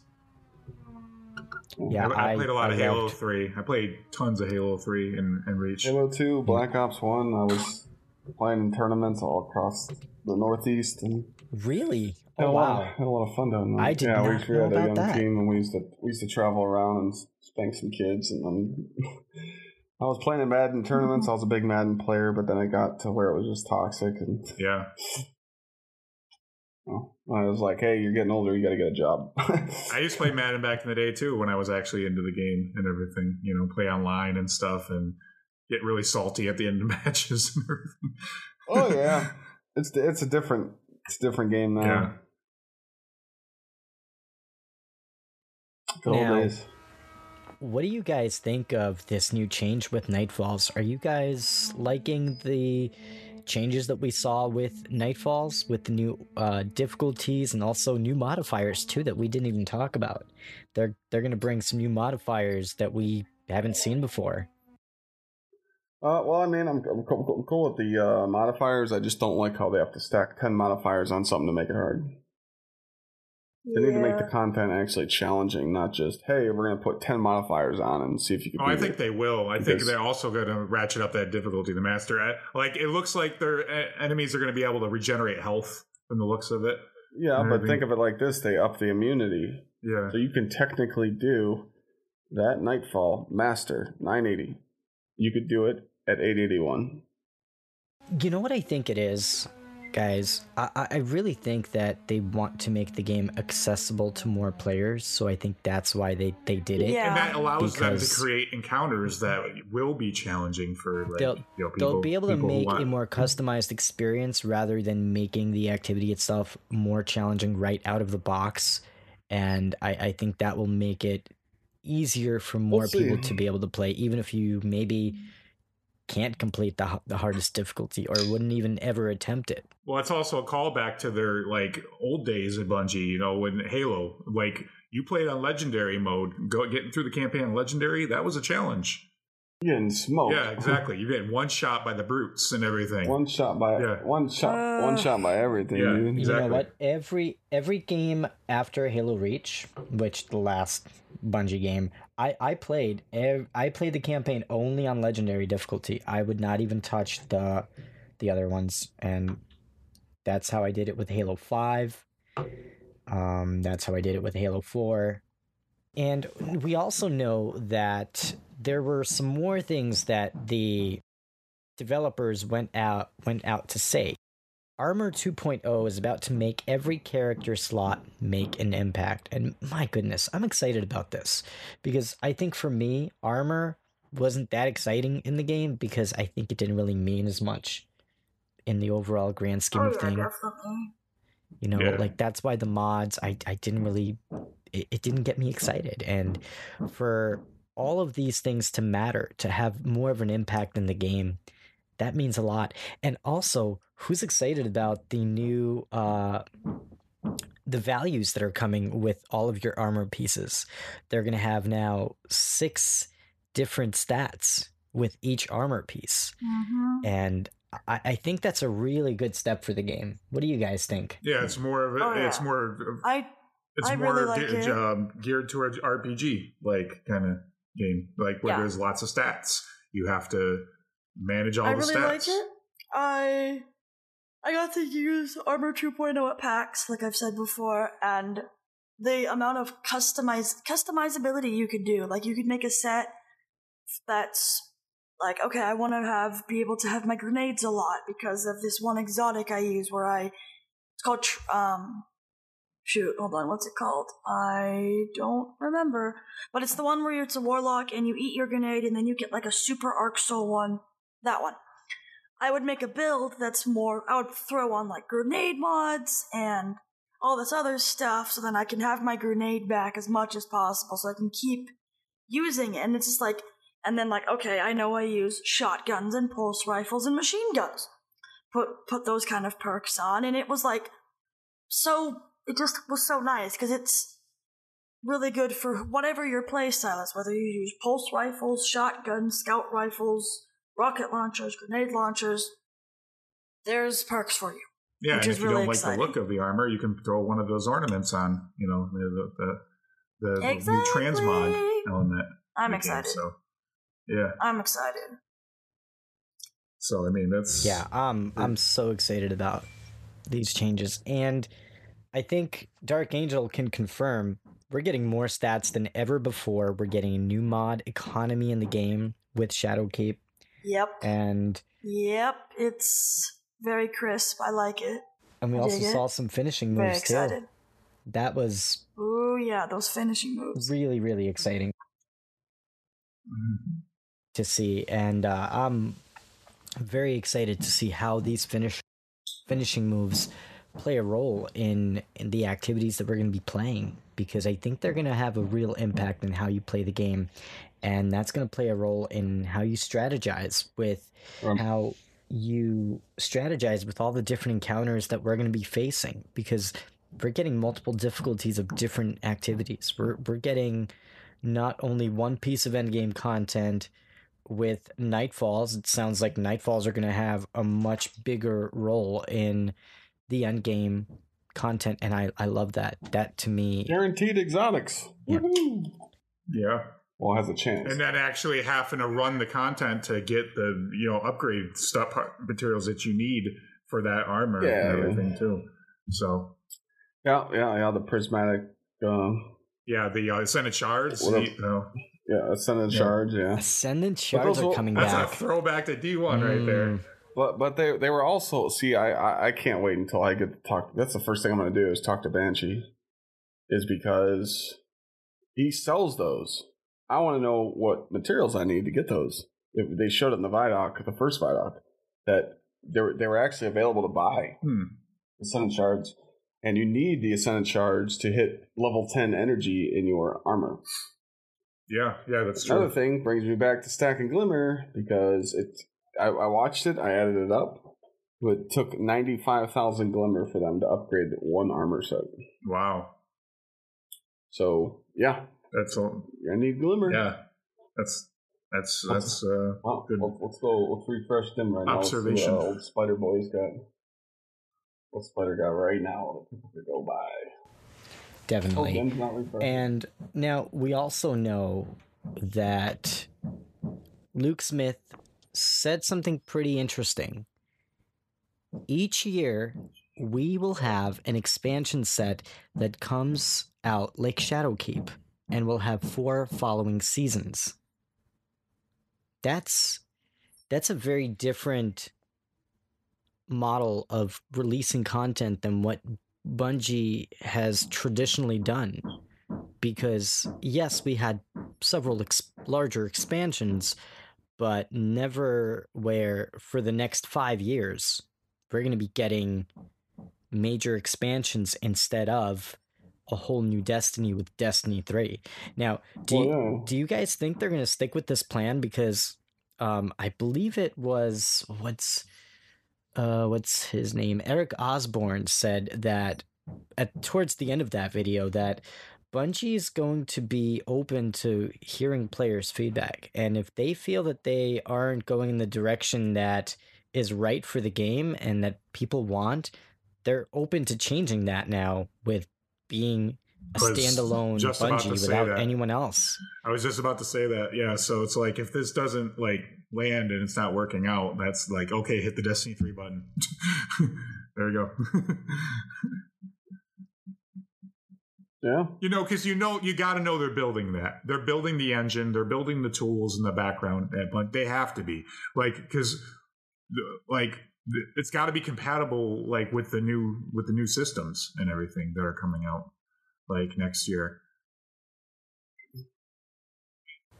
Do you guys think that we necessarily need a Destiny 3 in order for the developers to actually give us a proper upgrade to the engine? Is it possible that they could essentially take what Destiny 2 is and bring it to a new engine so that it is an ever-evolving world like they were talking about in this Vidoc multiple times, not just once? I think they mentioned this 4 or 5 times throughout the entire video, how Destiny will be a ever-evolving world. It won't be the way that we got Destiny 2 from Destiny 1.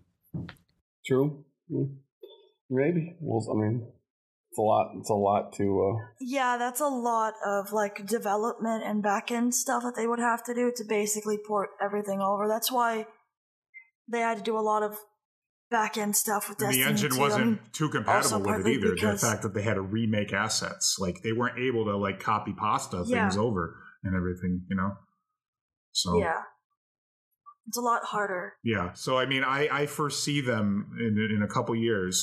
They're already doing it, I bet, right now. They're building the engine. They're building the tools for the next game and everything. Yeah. Because I agree. That's the thing. It's going to be too hard to carry everything over. The new consoles will be out. Imagine what the resolution and how much, it would take up, how much space, some of those textures would take up and things like that, Because they're already bursting out the seams on the current consoles. Imagine if trying to upgrade all those assets and everything, you're going to run into the same problems and everything. Mm-hmm. Yeah, and Luke Smith went on to say that expansions are meant to be an anchor that sets an arc in a place. It's a story that will see growth and change that will be manifested throughout the seasons. So the story will continue to evolve as we continue the different seasons that we'll be playing in Destiny. Yeah, each season's going to set up the other one and everything. It's going to it's going to be a continuous connected just connected gameplay that's just going to connect from one season to the next and everything. It's it's pretty much what they're trying to do.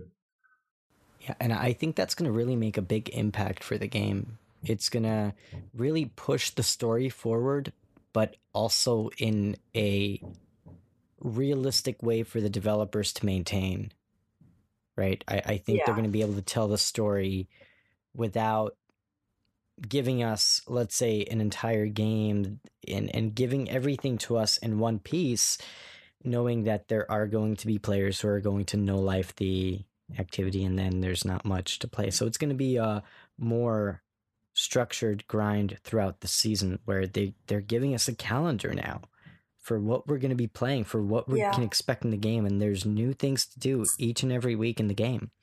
So you'll be able to come back every week for the foreseeable future. They have a plan until, I want to say, November, December, if I'm not mistaken. So there's some really great things for us all to experience in the game. And they actually showed off the calendar during the Vidoc as well. And there were some changes there with a few exotics that we're going to talk about in just a little bit here. But I'm really excited to see this type of progression in Destiny and to see how the seasons unfold. And that's something that I was a little bit on the fence about before, but after seeing this, it really gave me a ton of encouragement that this is going to be really next level. Yeah. So I'm so excited to play. I just want October 1st to be here tomorrow. Yeah. Right. You know, I'm not about pushing forward time at all. But I mean, I really want October 1st to be here. And we know that every season brings a new way to play the game. We have seasonal ranks. We have the artifacts with powers that change with each season.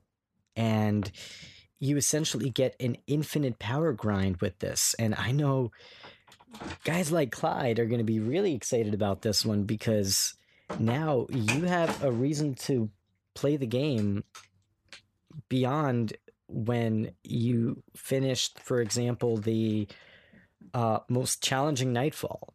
When you beat the raid, when you got all the drops, you'll have more reason to keep playing the game, to become more powerful. Oh yeah, $9.99 Triumph. Going for it. That's going to be like a freaking event. Like everybody's just going to, once they hit $9.99, boom. It's like, all right, let's go. Let's go solo. Shattered Throne drops the week after. So it's going to be a grind to get to $9.99 that quick, but we'll see. Oh, it does? It drops the week after that? After Shadowkeep comes out? Yep. Ah. Should, yeah. Right? Yeah. It's available this week, right? Yeah. Or last week? Yes, it is. So it's this week. So it would be. Yeah, you're right. Yeah. I wonder if they're going to do that with the new dungeon, or if that's going to be available. Like, are they going to do the same thing? We don't know. That's what I'm saying. I'm really excited for that new dungeon. Like, that thing looks awesome. It looks so cool. It reminds me of Kingsfall. Like, it reminds me of some of the art in Kingsfall. Like you know, the hive architecture and everything, like the reddish, like brown beige look and everything. Yeah, these like spinning spike columns and everything. You know, it's just very hive. So looks really cool. Yeah, it's so exciting. I'm so excited to play this content. And I know we did talk about the Nightfall Ordeal, and they have a bunch of new modifiers. There's going to be Empath, Champions Unstoppable, Champions Barrier, Equipment Locked, Match Game. I probably am going to butcher this one, but I think it says Hazeldun's Serenade, Shaft, Hashladens, maybe? Yeah, I think that sounds more like it. I don't know. Words are hard. Daughter of Crota. Ah, okay. Yes. I mean, a lot of the people Hive who we thought fought on the moon are spawn of Crota. That means children. So this isn't anything new. We've killed his children before. Just another. Yeah, the daughters in like Kingsfall, right? Yeah. Oh, those are the daughters of Orcs. Oh, that's right. Okay. Yeah, those are Crota's younger sisters. Yep, gotcha. It's just we always call them daughters, and I was thinking, like, okay, yep, I know. Now we have new daughters to fight, and it's exciting. Kill. Well, yeah, kill. We have to kill them. There's no choice. Okay. That's what they want. We get no choice in the matter. They want us to kill them. That's the sword logic. Mm-hmm. And the other exciting thing that I have with the new Nightfalls, the greater the difficulty, the higher likelihood to get the rewards that you're looking for. So I don't know if that's what the developers are intending, but it sounds to me like if you play the most difficult version of the activity, your grind is going to be lessened in the game because you're going to be rewarded better. You're going to get all the best top tier drops by doing those activities. And it's going to be a progression because, I mean, we're going from 750. Probably there's going to be a story that takes us to 920 and then 950. And finally at that 980 mark is where we'll reach that pinnacle status. And I would imagine that whatever heroic version of the raid that we're going to be getting, I think that's going to be capping out at 980. based on how the Nightfall is going to be. Definitely could be true. Yeah. I mean, I could be wrong. It could be even higher, right? It could be that the Nightfall is an endgame activity, but it's not the highest endgame activity.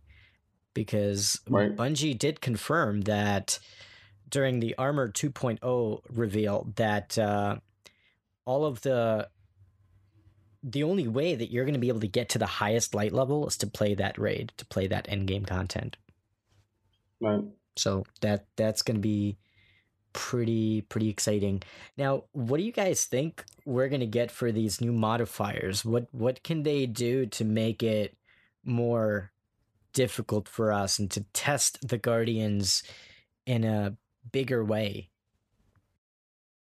I have no clue. I've been thinking about that. I have no clue what these new modifiers could be. For the raid or for? Well, for the modifiers that we're going to be getting that they showed off. Empath and Champions Unstoppable, Champions Barrier. It's just going to be like.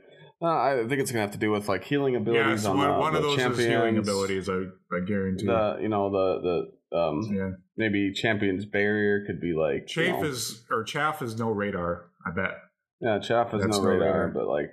And we already know what match game is. The Hashaladun Serenade. That, if I remember correctly, Hashaladun. That's Crota's daughter, and my assumption is that she's a death singer. Oh, so she can wipe you. Witches So she'll be able to wipe us. That'll probably add some sort of wipe. Yeah, it's probably a wipe mechanic. That's such a I think you're totally right about that. It could be anything. Yeah. Almost kind of like I definitely the Death Singers. Kind of like the Irayut in the Crota raid. Also the Crota's sisters, Here Alak and Here whatever. I'm so good with names right now. Crota's sisters, they were like the original Death Singers. Yeah. So there's definitely been a few of them, so I wouldn't be opposed to that coming back, which would be super cool. Yeah, it's the Hive, so I mean, And it sounds like that artifact will be a key component to beating all of these activities on the hardest difficulties. I don't think it's going to be just a matter of hitting that light level. I think that we're going to face some challenges that require us to continue that progression and continue that grind. Now, do you guys think that we're going to be getting difficulties in the raid, or do you think this is going to be exclusive for the Nightfalls? It's going to be in the Nightmare Hunts, too.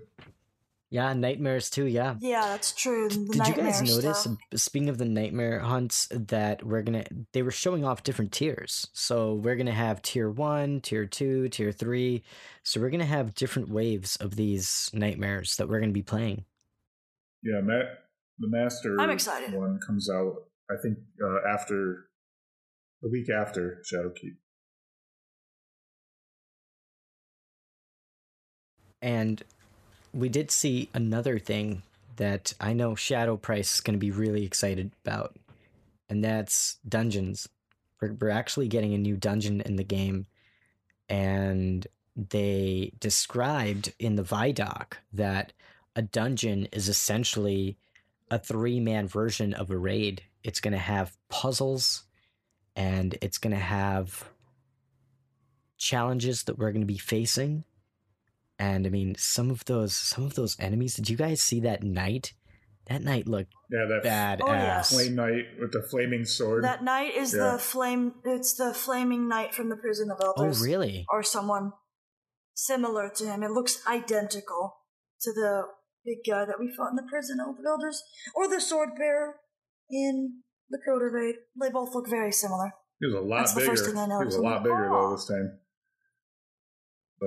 Yeah. It's just like an ascended version of it. The way the developers described these dungeons is that you're fighting your way down the depths of the chasm with traps and mysteries, and it's going to be a raid-like experience with a fire team of 3, and I bet Dark Angel will have some insight on this one. Solo Shattered Throne at 999 light. That's going to be relating to some lore, that's going to be right? possible, because, yes, in the Truth to Power lore, which you get once every 3 weeks from Dreaming City when it's maxed, in one of the many entries, there was this kind of like a choose your own adventure style thing where you get this note, and if you give it to Raoul, you get this thing, this engram, and you give it to Raoul, you get a rare item, something else, and then a note. And that note says the true way to beat the curse is to complete the Shattered Throne solo by yourself. Obviously solo by yourself, duh. Solo, flawless, 999 power. Yes, here it is. I'm trying to find, yes, here it is. The letter reads, achieve light level 999 and defeat Zulin Kar and a one-person fire team to unlock the true ending of the Dreaming City. It's in the lore entry Act, Choose, React in Truth to Power. Yeah, we just don't know if that's true. Yeah, is Bungie trolling us, or is it like... It's unconfirmed. We don't know. We don't know. I mean, I take the Truth to Power lore book with a grain of salt, because, first it was Eris talking to us, then it was, oh, actually, I'm not Eris. Then JK, it was Eris. Meanwhile, the Vanguard talks to Eris, and they're like, yo, Eris, did you do this? And Eris is like, no, I've been busy with hiveness. I didn't have time to write all this. So, it's most likely Savathun trying to mess with us. Or someone else. We don't know. I'm still gonna try it and see, because it's a possibility. We never know. It might be Dulin Karu or Savathun are saying, hey, because Savathun is super cunning and smart crazy. And everything. Like the things that she's had, running through the circles in the Dreaming City, and just like so many ways she's manipulated. I will. Yeah, there's a whole can of worms. I did do a previous episode on here where I talked about how royally screwed we are, basically. Because funny. then once we get through Savathun, then we got to deal with Xivu Arath, and then we're all dead. Yeah. And Xivu Arath while Savathun is smart and tries to trick us, Xivu Arath She's gonna kill us. Beat us to a bloody pulp. Just beat us to a bloody pulp. Just keep fighting and fighting and fighting and fighting and fighting. I feel like there's so many loose ends in the storyline that Bungie still has to kind of resolve. There's so many storylines that are just left unfinished between Uldren and Xivu Arath and Savathun, and I'm super excited to see how this all comes together in the coming year in Destiny.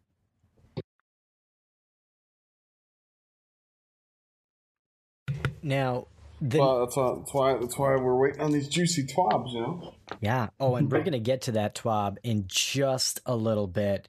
But before we do, I do want to quickly talk about Crucible changes. Hallelujah! We're finally getting more information about Crucible, and they are putting so much more focus on building out the Crucible this time around. We're getting Twilight Gap, we're getting Widow's Court, we're getting Fragment. They're going to bring back more Destiny 1 maps, as they confirmed, and we're getting Elimination back in Crucible Labs with 4 different variations that we'll get to experience and give our feedback to hopefully give the future of Trials a new light. Are you guys excited for Crucible? I am. I mean, yes and no. I mean, I don't really do a lot of Crucible. That's not really my thing. So, I'm still excited. I think the Crucible needs to be changed, because it's a little dry, everyone's using the meta. I'm excited for Elimination and going on Widow's Court again, and Twilight Gap, and all the noobs and everything too, that are going to come into the game for the first time and stuff. So And we can crush them. That's going to be fun. Fun times. Yeah, I'm pretty excited. Now, Clyde, are you big on Crucible? Do you play Crucible in Destiny much? Used to do trials out back in the day, but I just don't like I don't like where it's at right now. But 3v3, yeah, I'm all over that. Yeah, I think it's going to make a big difference. 3v3 elimination is going to be where I'll be. So. Yeah. Yeah, and then trials will come back this season after that, I think. So. Yeah, I really hope so, because trials was so much fun, and it was very special, and it's going to be really cool to be able to help like people like Dark Angel who never went flawless and take her through it, and to show her what it means to go flawless in trials and how rewarding it feels. And I mean, I miss it. I miss it a lot, and I'm excited about the future of it. And then we also have seasons. Season 8 is going to be a catalyst. Season 9 is where things will start to build. Season 10 is where things will start to get intense. And according to Bungie, Season 11 is where everything comes together like no other time in Destiny. That got me really excited. Very MMO-like. That's what happens in MMOs. Like, things in the world change. You know? Yeah. And that's kind of like what he's hinting at. That makes sense. And it's, it's like you had to be there when this went down. So. And guys, we're getting all of this for $60. Literally. Yeah. You're getting Shadowkeep and you're getting all $5 4 seasons. a month. It's like paying a $5 subscription fee, basically, which isn't bad if you think about it.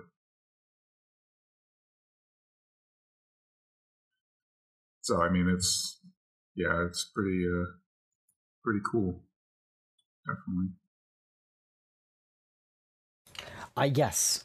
So we're going to have quite a bit here, and we're going to skip over, and we're going to talk about the TWAB real quick here before we wrap things up for the evening. I know we've been going for quite a while now, and this week at Bungie, we had so much that Bungie revealed to us. We got a roadmap for the launch of Shadowkeep, which is fast and coming and fast approaching. It's launching on October 1st. And Bungie started the conversation by stating that plans for Destiny 2 Year 3 came with the Moon and Beyond Vidoc that we talked about in pretty great length. And we also got a little bit more information about the Garden of Salvation raid that begins on October 5th, as we discussed earlier. And Bungie does warn us to not be fooled, and that this will be an entirely new challenge that awaits. And Bungie stated, yeah, I'm so excited about this. And Garden of Salvation, going back to the Black Garden, I mean, for me as a vanilla Destiny player, that's pretty special. Right? And I think that for me, I'm more excited about this raid, honestly, than I've ever been about any other raid in Destiny, because we're going back to home. We're going back where it all began, and I think Bungie has a lot of lessons that they've learned from building raid encounters and giving us all of these amazing experiences. And I'm really excited to see what the raid team comes up with this raid, and I know it's going to be amazing. If it's awesome and it's great, I'm gonna be like playing it tons again, because that will get me back into raiding and being excited for it. Oh, yeah. And everything. So that's what I'm looking forward to. Yeah, absolutely. And we know that contest mode will be active for the first 24 hours, kind of similar to how it was with the Crown of Sorrow for the world's first completion. Yay! So that will I'm be excited making for its that. return. What do you guys think about contest mode? Are you guys okay with this? Did you guys enjoy contest mode in Yeah. Crown? I didn't enjoy Even it. It playing made it field, though, hard, it's a but fair- I liked it. Yeah, It evened the playing field, which I think is what's needed. there's there's no I agree with that, advantage yeah. or anything like that. Everybody's pretty much other than if you're knowledgeable of the raids and you know how to play them and everything, you go in with that knowledge and you give it your best, and everybody will be at the same footing and everything. So starting at the same place. And Bungie did go on to state that while contest mode is active, players will be enforced challenge throughout the raid.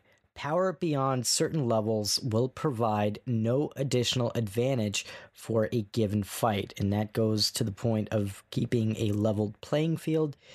An example that they give is for the first fight, power above 890 does not provide an advantage, and for the final fight, power above 920 does not provide an advantage either. So that was pretty interesting that they actually gave us hardcore, like, actual numbers. That throws me off a little bit because of they stated that that you're not getting any prime engrams until 900, meaning the 900 was a soft cap. So Yeah. technically, you don't have to grind that much, which is it's good. It gives everyone a fair playing field. But again, they changed the immunity of the difficulty. It used to be if you're 40 power, or if you're 50 power level below, you do immune. 49, you do damage. Now that it's 100, is that raid boss 940 or is it 950? So that's what I'm kind of, Yeah, I get that. That's what I'm kind of like worried about. Like, I think that, and this is where the contest modifier has to be rationalized. Okay, this contest modifier even the playing field, or does it penalize you at the boss of just making you underpowered leveled, knowing the mechanics perfect, but you just can't get to the boss because you're getting one shot by everything? And that's where it kind of like, I like contest modifier, but people have to remember what they ask for. Let's just say you guys are in the raid, you're doing the raid, and Well, it prevents you can't go over 920. It prevents people from going out there and just getting so high that everything is just like easy and everything. Yeah. I understand that, but that's what I'm saying, though. Because people are going to do that. People are going to get as high as they possibly can and everything. Yeah, but there's a lot. I feel like there's a lot of teams that are less hardcore that would do that grind. Yeah, but if they were just a little bit higher than 920, they would get the clear. But since the modifier's on, it's preventing you. Because there's a lot of teams that might struggle with the contest modifier, and then it goes away, and then they just clap the boss because they're 926 or 930. You know what I'm saying? I think it's I think it's the most fair, compromise. Yes. Though. Yes. No, you're right. You're right about that. It is the most fair, but it also can bite you in the ass. No, you're right. You're right. It's a double-edged sword, basically. Yeah, it's a double-edged sword. It'll get you. I understand exactly what you mean. Yeah, no, it definitely makes sense. Now, Clyde, what do you think would be a comparable solution to this imbalance for you? There's no way to fix it. There's no way. It has to be this way. It has to be contest. It has to be this way. If it's not, players like me and players like other, hardcore players, like they're just just out gonna level the grind. Content. They will out level it. You're just gonna out level the content. You have to do this. This is the only way to do it, and that's what I like about it. But again, people have to understand that it's either this or launching the same day. Basically, launching the raid the same day. The same day was garbage. Yeah, I didn't like them. That was garbage. So this is the I think this is the best solution. Yeah, this is the solution. This is the best way to do it. And now, instead of you worrying about getting above 920, which obviously playing the game you will, but you could, take the advantage of playing, and while you're in there, you're leveling up your artifact and unlocking some cool mods, and as soon as that modifier goes away, you're just helping your XP to get to 999 as fast as you can. Yeah, because you got to think you're getting a lot of experience being in there and everything. Like, so I'm not really worried about it. Like, I'm not really worried about it. It's just, you go in, you have fun, and that's it. And, if some people don't make the 24-hour, that's fine.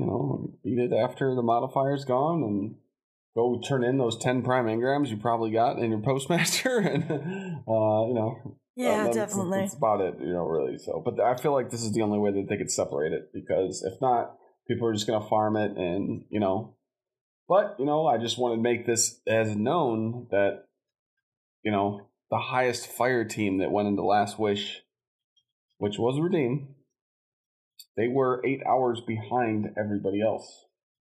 Yeah, there were 3 teams at Riven while they were behind them. So it just shows that under power leveled Guardians can make it, and every team runs different, It's just those guys, like Glad and all of them, they're my friends, they're my homies. They don't let fatigue sit in, and other teams did, and they just have good strategy, and things like that. They're good. They can play games for 24 hours and have no problems. Everybody else gets gassed. Yeah, they have the stamina to do it. So I mean, again, it just shows you, man. It's just Vault was tricky, man. Vault stumped everybody, and Ninja got it and he couldn't even explain what he did. He just they brute forced it. Yeah, and then. Dado figured it out, and then a couple, 2 other teams figured it out, and it was it just came down to that. And just like Crown, I mean, those guys, be bold, they flew through it. Dado flew through it. Everyone just kind of skated through it. I think we got the first encounter done pretty quick, but phase 1 chopped me up, man. I got cracked, and then I was definitely like, all right, this contest modifier is definitely a pain. But then, you found ways to study how the ads spawn, and you started realizing that you needed to shoot the ads a little quicker, and knowing that wells wouldn't save your life. And because that last encounter, I was dying like so quick, like to the enemies. Yeah, you just start realizing it, and practice makes perfect, and like that's kind of where you got to be at. And I think people understand now, especially playing Heroic Menagerie, knowing that you're 20 power level under. So I think people are more prepared this time. But again, you just never know. You know what's really weird, Clyde? Like, I've played Flawless Menageries quite a few times now, and I almost feel like, having played them so many times, I don't feel like it's that difficult anymore. Like, I realize there's Have you tried doing the Ogre without a Titan? Yeah, the Ogre without a Titan. Without a banner shield. No. It's nuts. It's nuts. Yeah, I tried it. That's I tried insane. it with a team. We always had at least 2 Titans with banner shields and 3 Warlocks, and that's kind of a... But if you got shot by that 770 enemy, you would die. The Titan's just eating it up. You're right. So, the Minotaur, not so much. Like, Minotaur wasn't that bad. Like, you could plan they're underleveled. You don't need a Titan for that. You just need wells. But again, there was times where I was low manning it. Like, me and my buddy were trying to 2-man that boss when it first came out, and those Hobgoblins 2-shot me in my well. And those Hobgoblins are going to be in that raid. So, get ready for that. Yep. So, yay! Pack a lunch. You're going to be there for a while. and the Fanatics, too. They dump that milk on the ground. You're done. You're dead. Instant death. Instant. Fanatics, exploding harpies. Don't remind me. This is giving me flashbacks to doing VOG. So it's gonna be difficult, and that's what people have to understand. And it's gonna be interesting. I'm excited to see it. I'm excited to play it. I'm gonna give I'm just excited to what I'm really excited for is get my light high enough so when the contest modifier goes away, I can go in and do cool stuff. 1 phase and then low mans and stuff that people just they get excited to see because they just got their butts kicked for 24 hours on that raid, and then there's teams in there just beating the shit out of it. So, but my main goal is to try and I'm gunning for that 999 to get that curse because people are going to be looking around finding players that hit 999. So I'm going to try. If I get it, I get it. If I don't, oh well. If there's other people that hit it first, but I won't worry about it. So I think I'll be able to, if it's possible to hit it just because of the powerful drops you can get, I am not worried about my artifact. So. Oh, the Cyclops, yeah. Somebody just Cyclops mentioned one Cyclops. issue, You do not want to mess with those. Me and Shadow everything. Price actually played the Flawless Menagerie this past week, and how adamant was I about the Cyclopses? Did you do? Like, right away. Yeah, those take care of Cyclopses them. needed to die. No joke. Yeah. But it's really exciting to experience the new raid and so many other things that are coming with Shadowkeep, and I know we can talk about this all night long. But we're gonna move on to the next thing that this week at Bungie mentions, and that's UI bug fix things coming to the game. Have you guys ever tried to put on a shader or put on a mod terrible. and like you And they can't? blamed it on the mouse movement. Yeah. They blamed it on the mouse movement. I'm like, You know what? I don't even play with keyboard and mouse. I still play with my PS4 controller. I'll be completely honest. I still cannot get used to it. I play with my Switch Pro controller. Wait, what? You can do that? Yeah, you can do that. You just I had no idea. Get the 8-bit wireless adapter that I told you about. Oh, rip the dream. I didn't get it. Plug it right into your USB port and syncs right up. Boom. Dude, that controller is so great for Destiny. I'm telling you, that controller kind of craps on the PS4 controller, if you think about it. Yeah, I might have to pick up that 8-bit dough to try to get that, because I love my Pro controller. I really, really love my Switch. It's so much fun. Yeah. But this issue apparently was fixed, kind of, but it wasn't fully fixed, and Bungie is promising if you pay $35 for the next expansion, they will fix it. But it's probably going to be a free update. I'm just trying to be funny. But they will fix this issue on October 1st with the launch of Shadowkeep. And on that note, we do have some Shadowkeep launch plans that Bungie talked about. Of course, we know that Bungie is launching Shadowkeep on October 1st. Didn't get a time, though. Didn't get a time. Yeah, they didn't get a time. They did mention... We don't know if it's like They did 10 mention a.m. it's going to be midnight, happening so. after a maintenance. So that would kind of lead me to believe that it might be 1 o'clock. No, they tweeted saying they're working. I retweeted it. Oh. Okay. What did they say? Hold on. I'm going to promote my Twitter. It was a comment. Bungie was replying, "We've made the team aware of the heavy desire for a preload. More to come next week."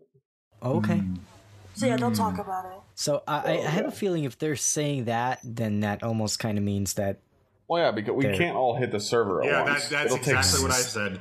It'll take 8 hours, 10 hours to even download it. And I mean, literally, we might lose the PS4's copying. So that was a meme, by the way. Or that PS4 copy shit that they do is annoying. Oh my god! Yeah, that's right. Running my SSD was a big help on that. So I mean, yeah, I literally.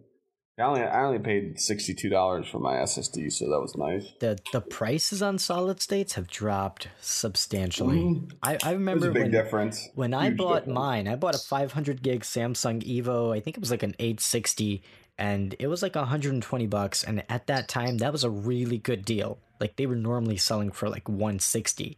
Now you can get a 1 terabyte for less than $100, easy.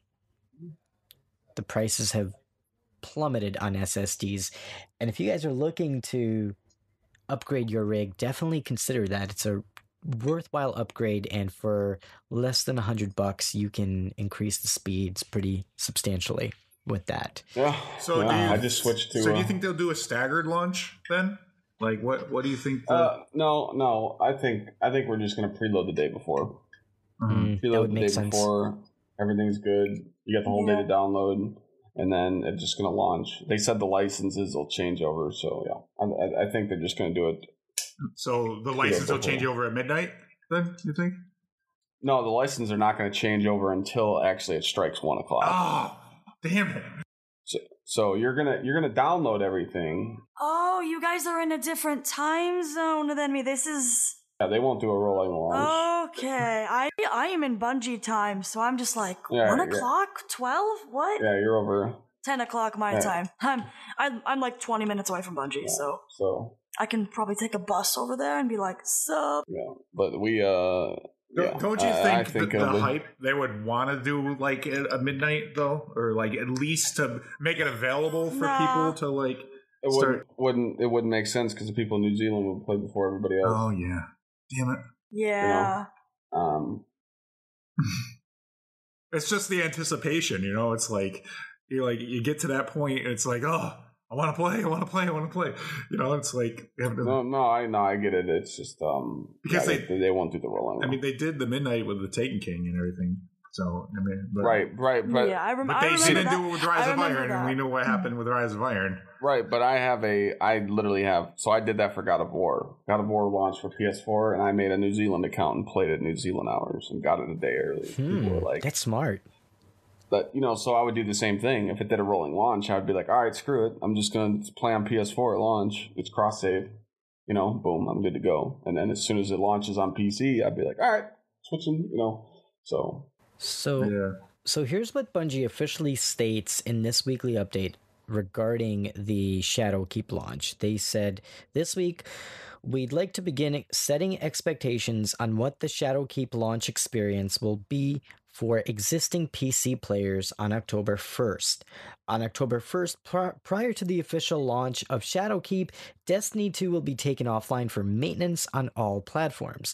During this maintenance window, PC players who have linked their Steam accounts and their Bungie.net profiles will automatically have their Guardian and Silver transferred from Battle.net to Steam. They go on to state, once maintenance concludes and Shadowkeep has officially launched, PC players who undergone Steam linking will be able to launch Destiny 2 on Steam and immediately access their Guardians and Silver. However, migrated PC players should be aware that there will be a delay in the transfer of their Destiny 2 Forsaken license from Battle.net to Steam.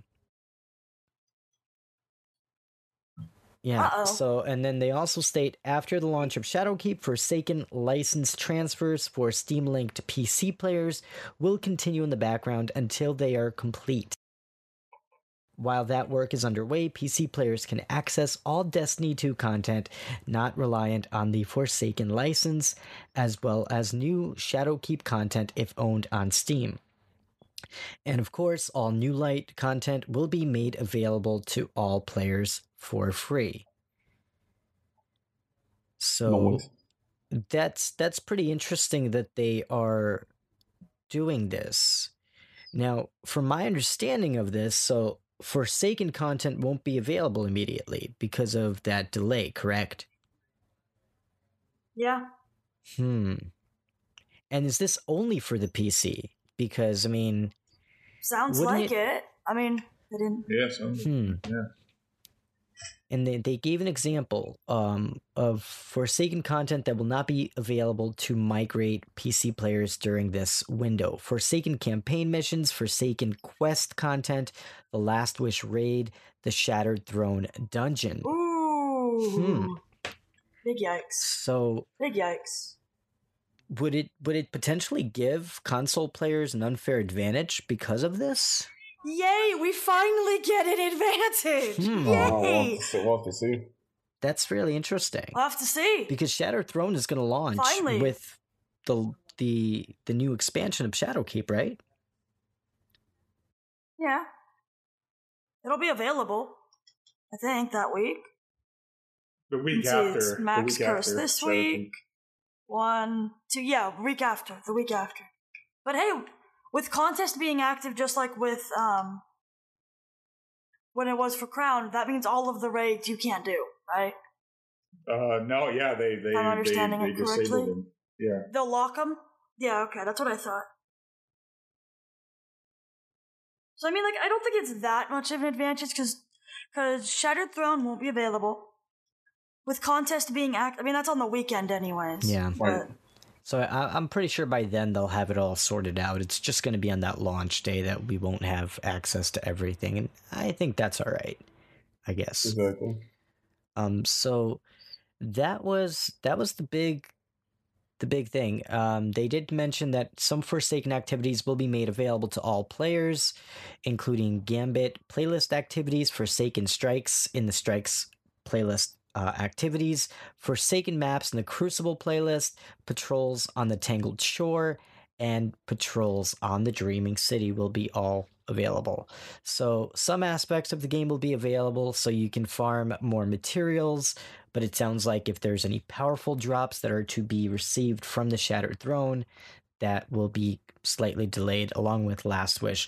Although I don't even know if we're going to get drops that are going to really give us that much in terms of power advantage from the Last Wish, because they really want to make sure we have a leveled playing field, and the last thing they would want is for people to start trying to hoard on those Last Wish keys to get any advantage. So, hey, I did that last season. I was there. I had like 25 of them last season. I kind of went all out with the Last Wish raid. But that was kind of the weekly update. Did you guys catch anything else that we didn't mention here tonight? No. I mean, they revealed what the emblems look like. Oh yeah, they showed off the emblems for the day one. Yeah, that's true. What do you guys think of those emblems? Do you guys think they look pretty cool? It's hard for me to like emblems. I was a big emblem collector in D1. You know, the Union of Light and the Scarab and the Destiny Dawn, the Dawn of Destiny emblem. Like now I run the Darkest Day emblem, the one that was sold 2 years ago on Black Friday. Oh, okay. Yep, I have that. That's like I don't ever. Okay, yeah, the 24 hours one looks kind of lame. Yeah, the 24-hour one does look a little lame. I actually think the other one looks better, in my opinion. That's what I'm saying. I'm like, I want the other one. Why didn't they flip them? Well, no, you'll get it. You'll get it. If you beat it in 24 hours, you'll get both. You'll get both. Yeah. But yeah, it's just kind of like. So it looks cool, but like I don't know, emblems aren't the same no more. I've really pushed so many tweets and so many acts and discords and stuff to just be like, hey, you know, wouldn't it be cool if we could just have animated emblems? Like that'd be cool to where we could just upload our own. Or just clanning, you know, emblems or something. Or I mean, that they would obviously have to be approved by the game, but I think it'd just be cool to have our own. But you know, never know. We can get something like that down the road. So, I think we covered so many things tonight. And before we end things for the evening, we do have a tradition on the show. We rate the weekly update in spicy tuna rolls between 1 and 5. 1 being pretty nasty spicy tuna roll, and 5 being 5-star spicy tuna that you really want. So, how would you guys rate this weekly update that we got from Bungie this week? Clyde, do you want to go first? Give it a hot 2. Okay. The hot 2. The only reason I liked it is because they told us about the raid, but other than that, I feel like it was very dry, and we should have been told about some pinnacle weapons, or something. Yeah. They're stalling us out. So I'm gonna give it a hot 2. Okay. What about you, Dark Angel? Giving about maybe like a 2.5. Maybe 2.5. I don't know. 2.5. I mean, they showed the emblems. They talked a little bit about the raid. They explained contests. Like they said stuff that we kind of already knew. Like they. So it's kind of meh. Kind of like. Yeah, kind of meh. Just meh. 2.75. 2.75. Wow, we've never had that before. Okay. Yeah. Well, I guess on that note, I'm going to be the generous one this week because I'm going to give it a 3 out of 5 spicy tuna rolls. And here's why I'm going to do that. I like the fact that we got 2 emblems. They showed off the championship belt that we're going to be getting for completing the world's first. So they showed that off. They gave us some more information on the launch of the new content with Shadowkeep. And also, they gave us a really amazing Vidoc. And I know they released it earlier in the week, but they did include that in the weekly update. And I think, if anything, that deserves at least a half a point from me in brownie points because they did a really awesome job with this Vidoc, and it sold me on the content, and it got me so excited about what's to come with the new expansion. We are less than 2 weeks away, and man, I am so excited. And on that note, Clyde, thank you so much for being on with us. It was such an honor to have you on. You are an inspiration to this community, and I have so much respect for you and so much admiration for what you do and what you've accomplished, and fighting through all the adversities that you had and being able to persevere and to create something very special. And I truly admire what you do in the community, and I thank you for everything that you do every day for so many Guardians, and also for being such an amazing guest.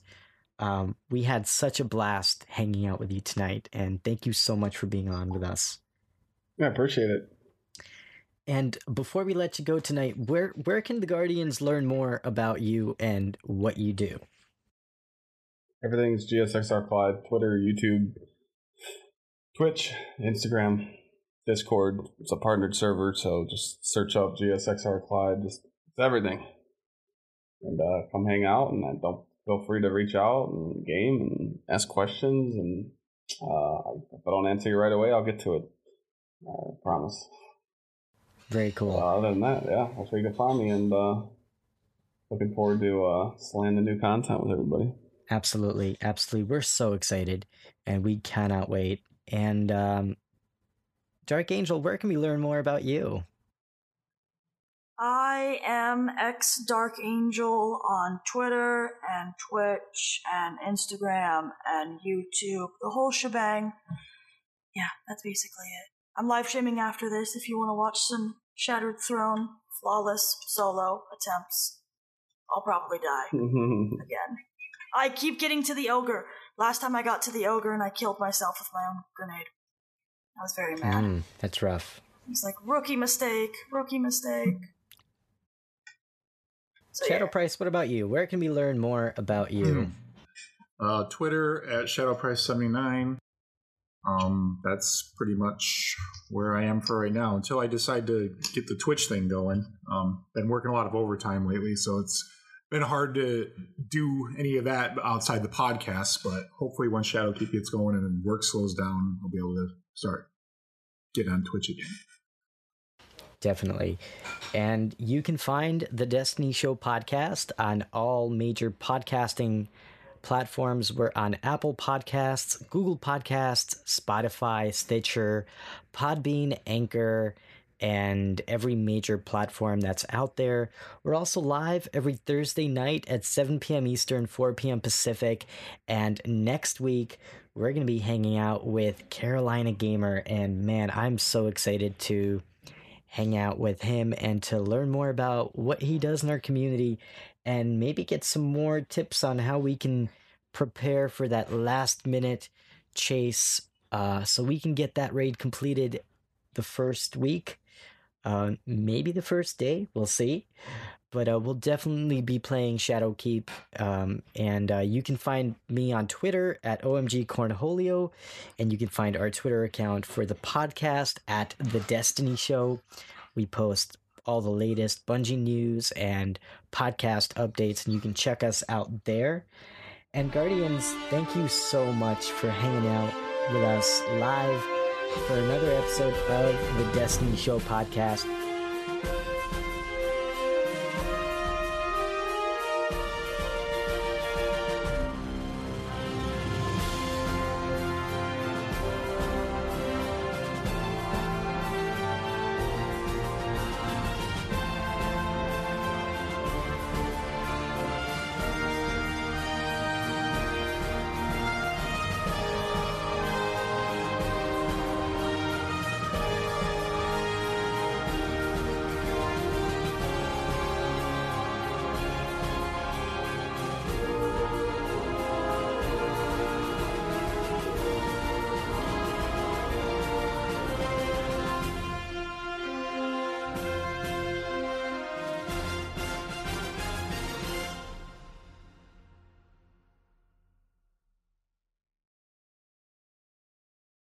You've been listening to a Robots Radio podcast. Smart shows for interesting people. Check out all the shows at robotsradio.net. Rated M for mature. Because we don't believe in scripted advertisements, we're gonna do this raw. I'm regretting this decision. No, you're not. This is the DL Weekly Gaming News. There's nothing to regret here, because it's your source for everything in the gaming world. Every week, we bring it to you. Unscripted, unfiltered. That's why it's rated M for mature, right, Brenna? Among many, many other reasons. I am one of your hosts, Jameson. And as he already said, I am Brenna, the other glorious part to this quality podcast. You can find us every week wherever you listen to your podcasts at DL Gaming News. And you can also find us on Instagram and Twitter if you want some gaming news in your social media feed every day at DL Gaming News. And you can find us individually if you really, really, truly want to see our faces. I am at DL_Mother Goose. And I'm at DL Jameson. And this was an advertisement. Go fuck yourselves. When you need mealtime inspiration, it's worth shopping Kroger, where you'll find over 30,000 mouth-watering choices that excite your inner foodie. And no matter what tasty choice you make, you'll enjoy our everyday low prices, plus extra ways to save, like digital coupons worth over $600 each week. You can also save up to $1 off per gallon at the pump with fuel points. More savings and more inspiring flavors make shopping Kroger worth it every time. Kroger, fresh for everyone. Fuel restrictions apply. Save big on your Memorial Day barbecue, all in the Kroger app. Get half gallons of delicious Kroger milk for $1.29 each. Then get flavorful Tyson natural boneless chicken breasts for $2.49 a pound, all with your card and a digital coupon. Shop these deals at your local Kroger today, or tap the screen now to download the Kroger app to save big today. Kroger, fresh for everyone. Prices and product availability subject to change. Restrictions apply. See site for details.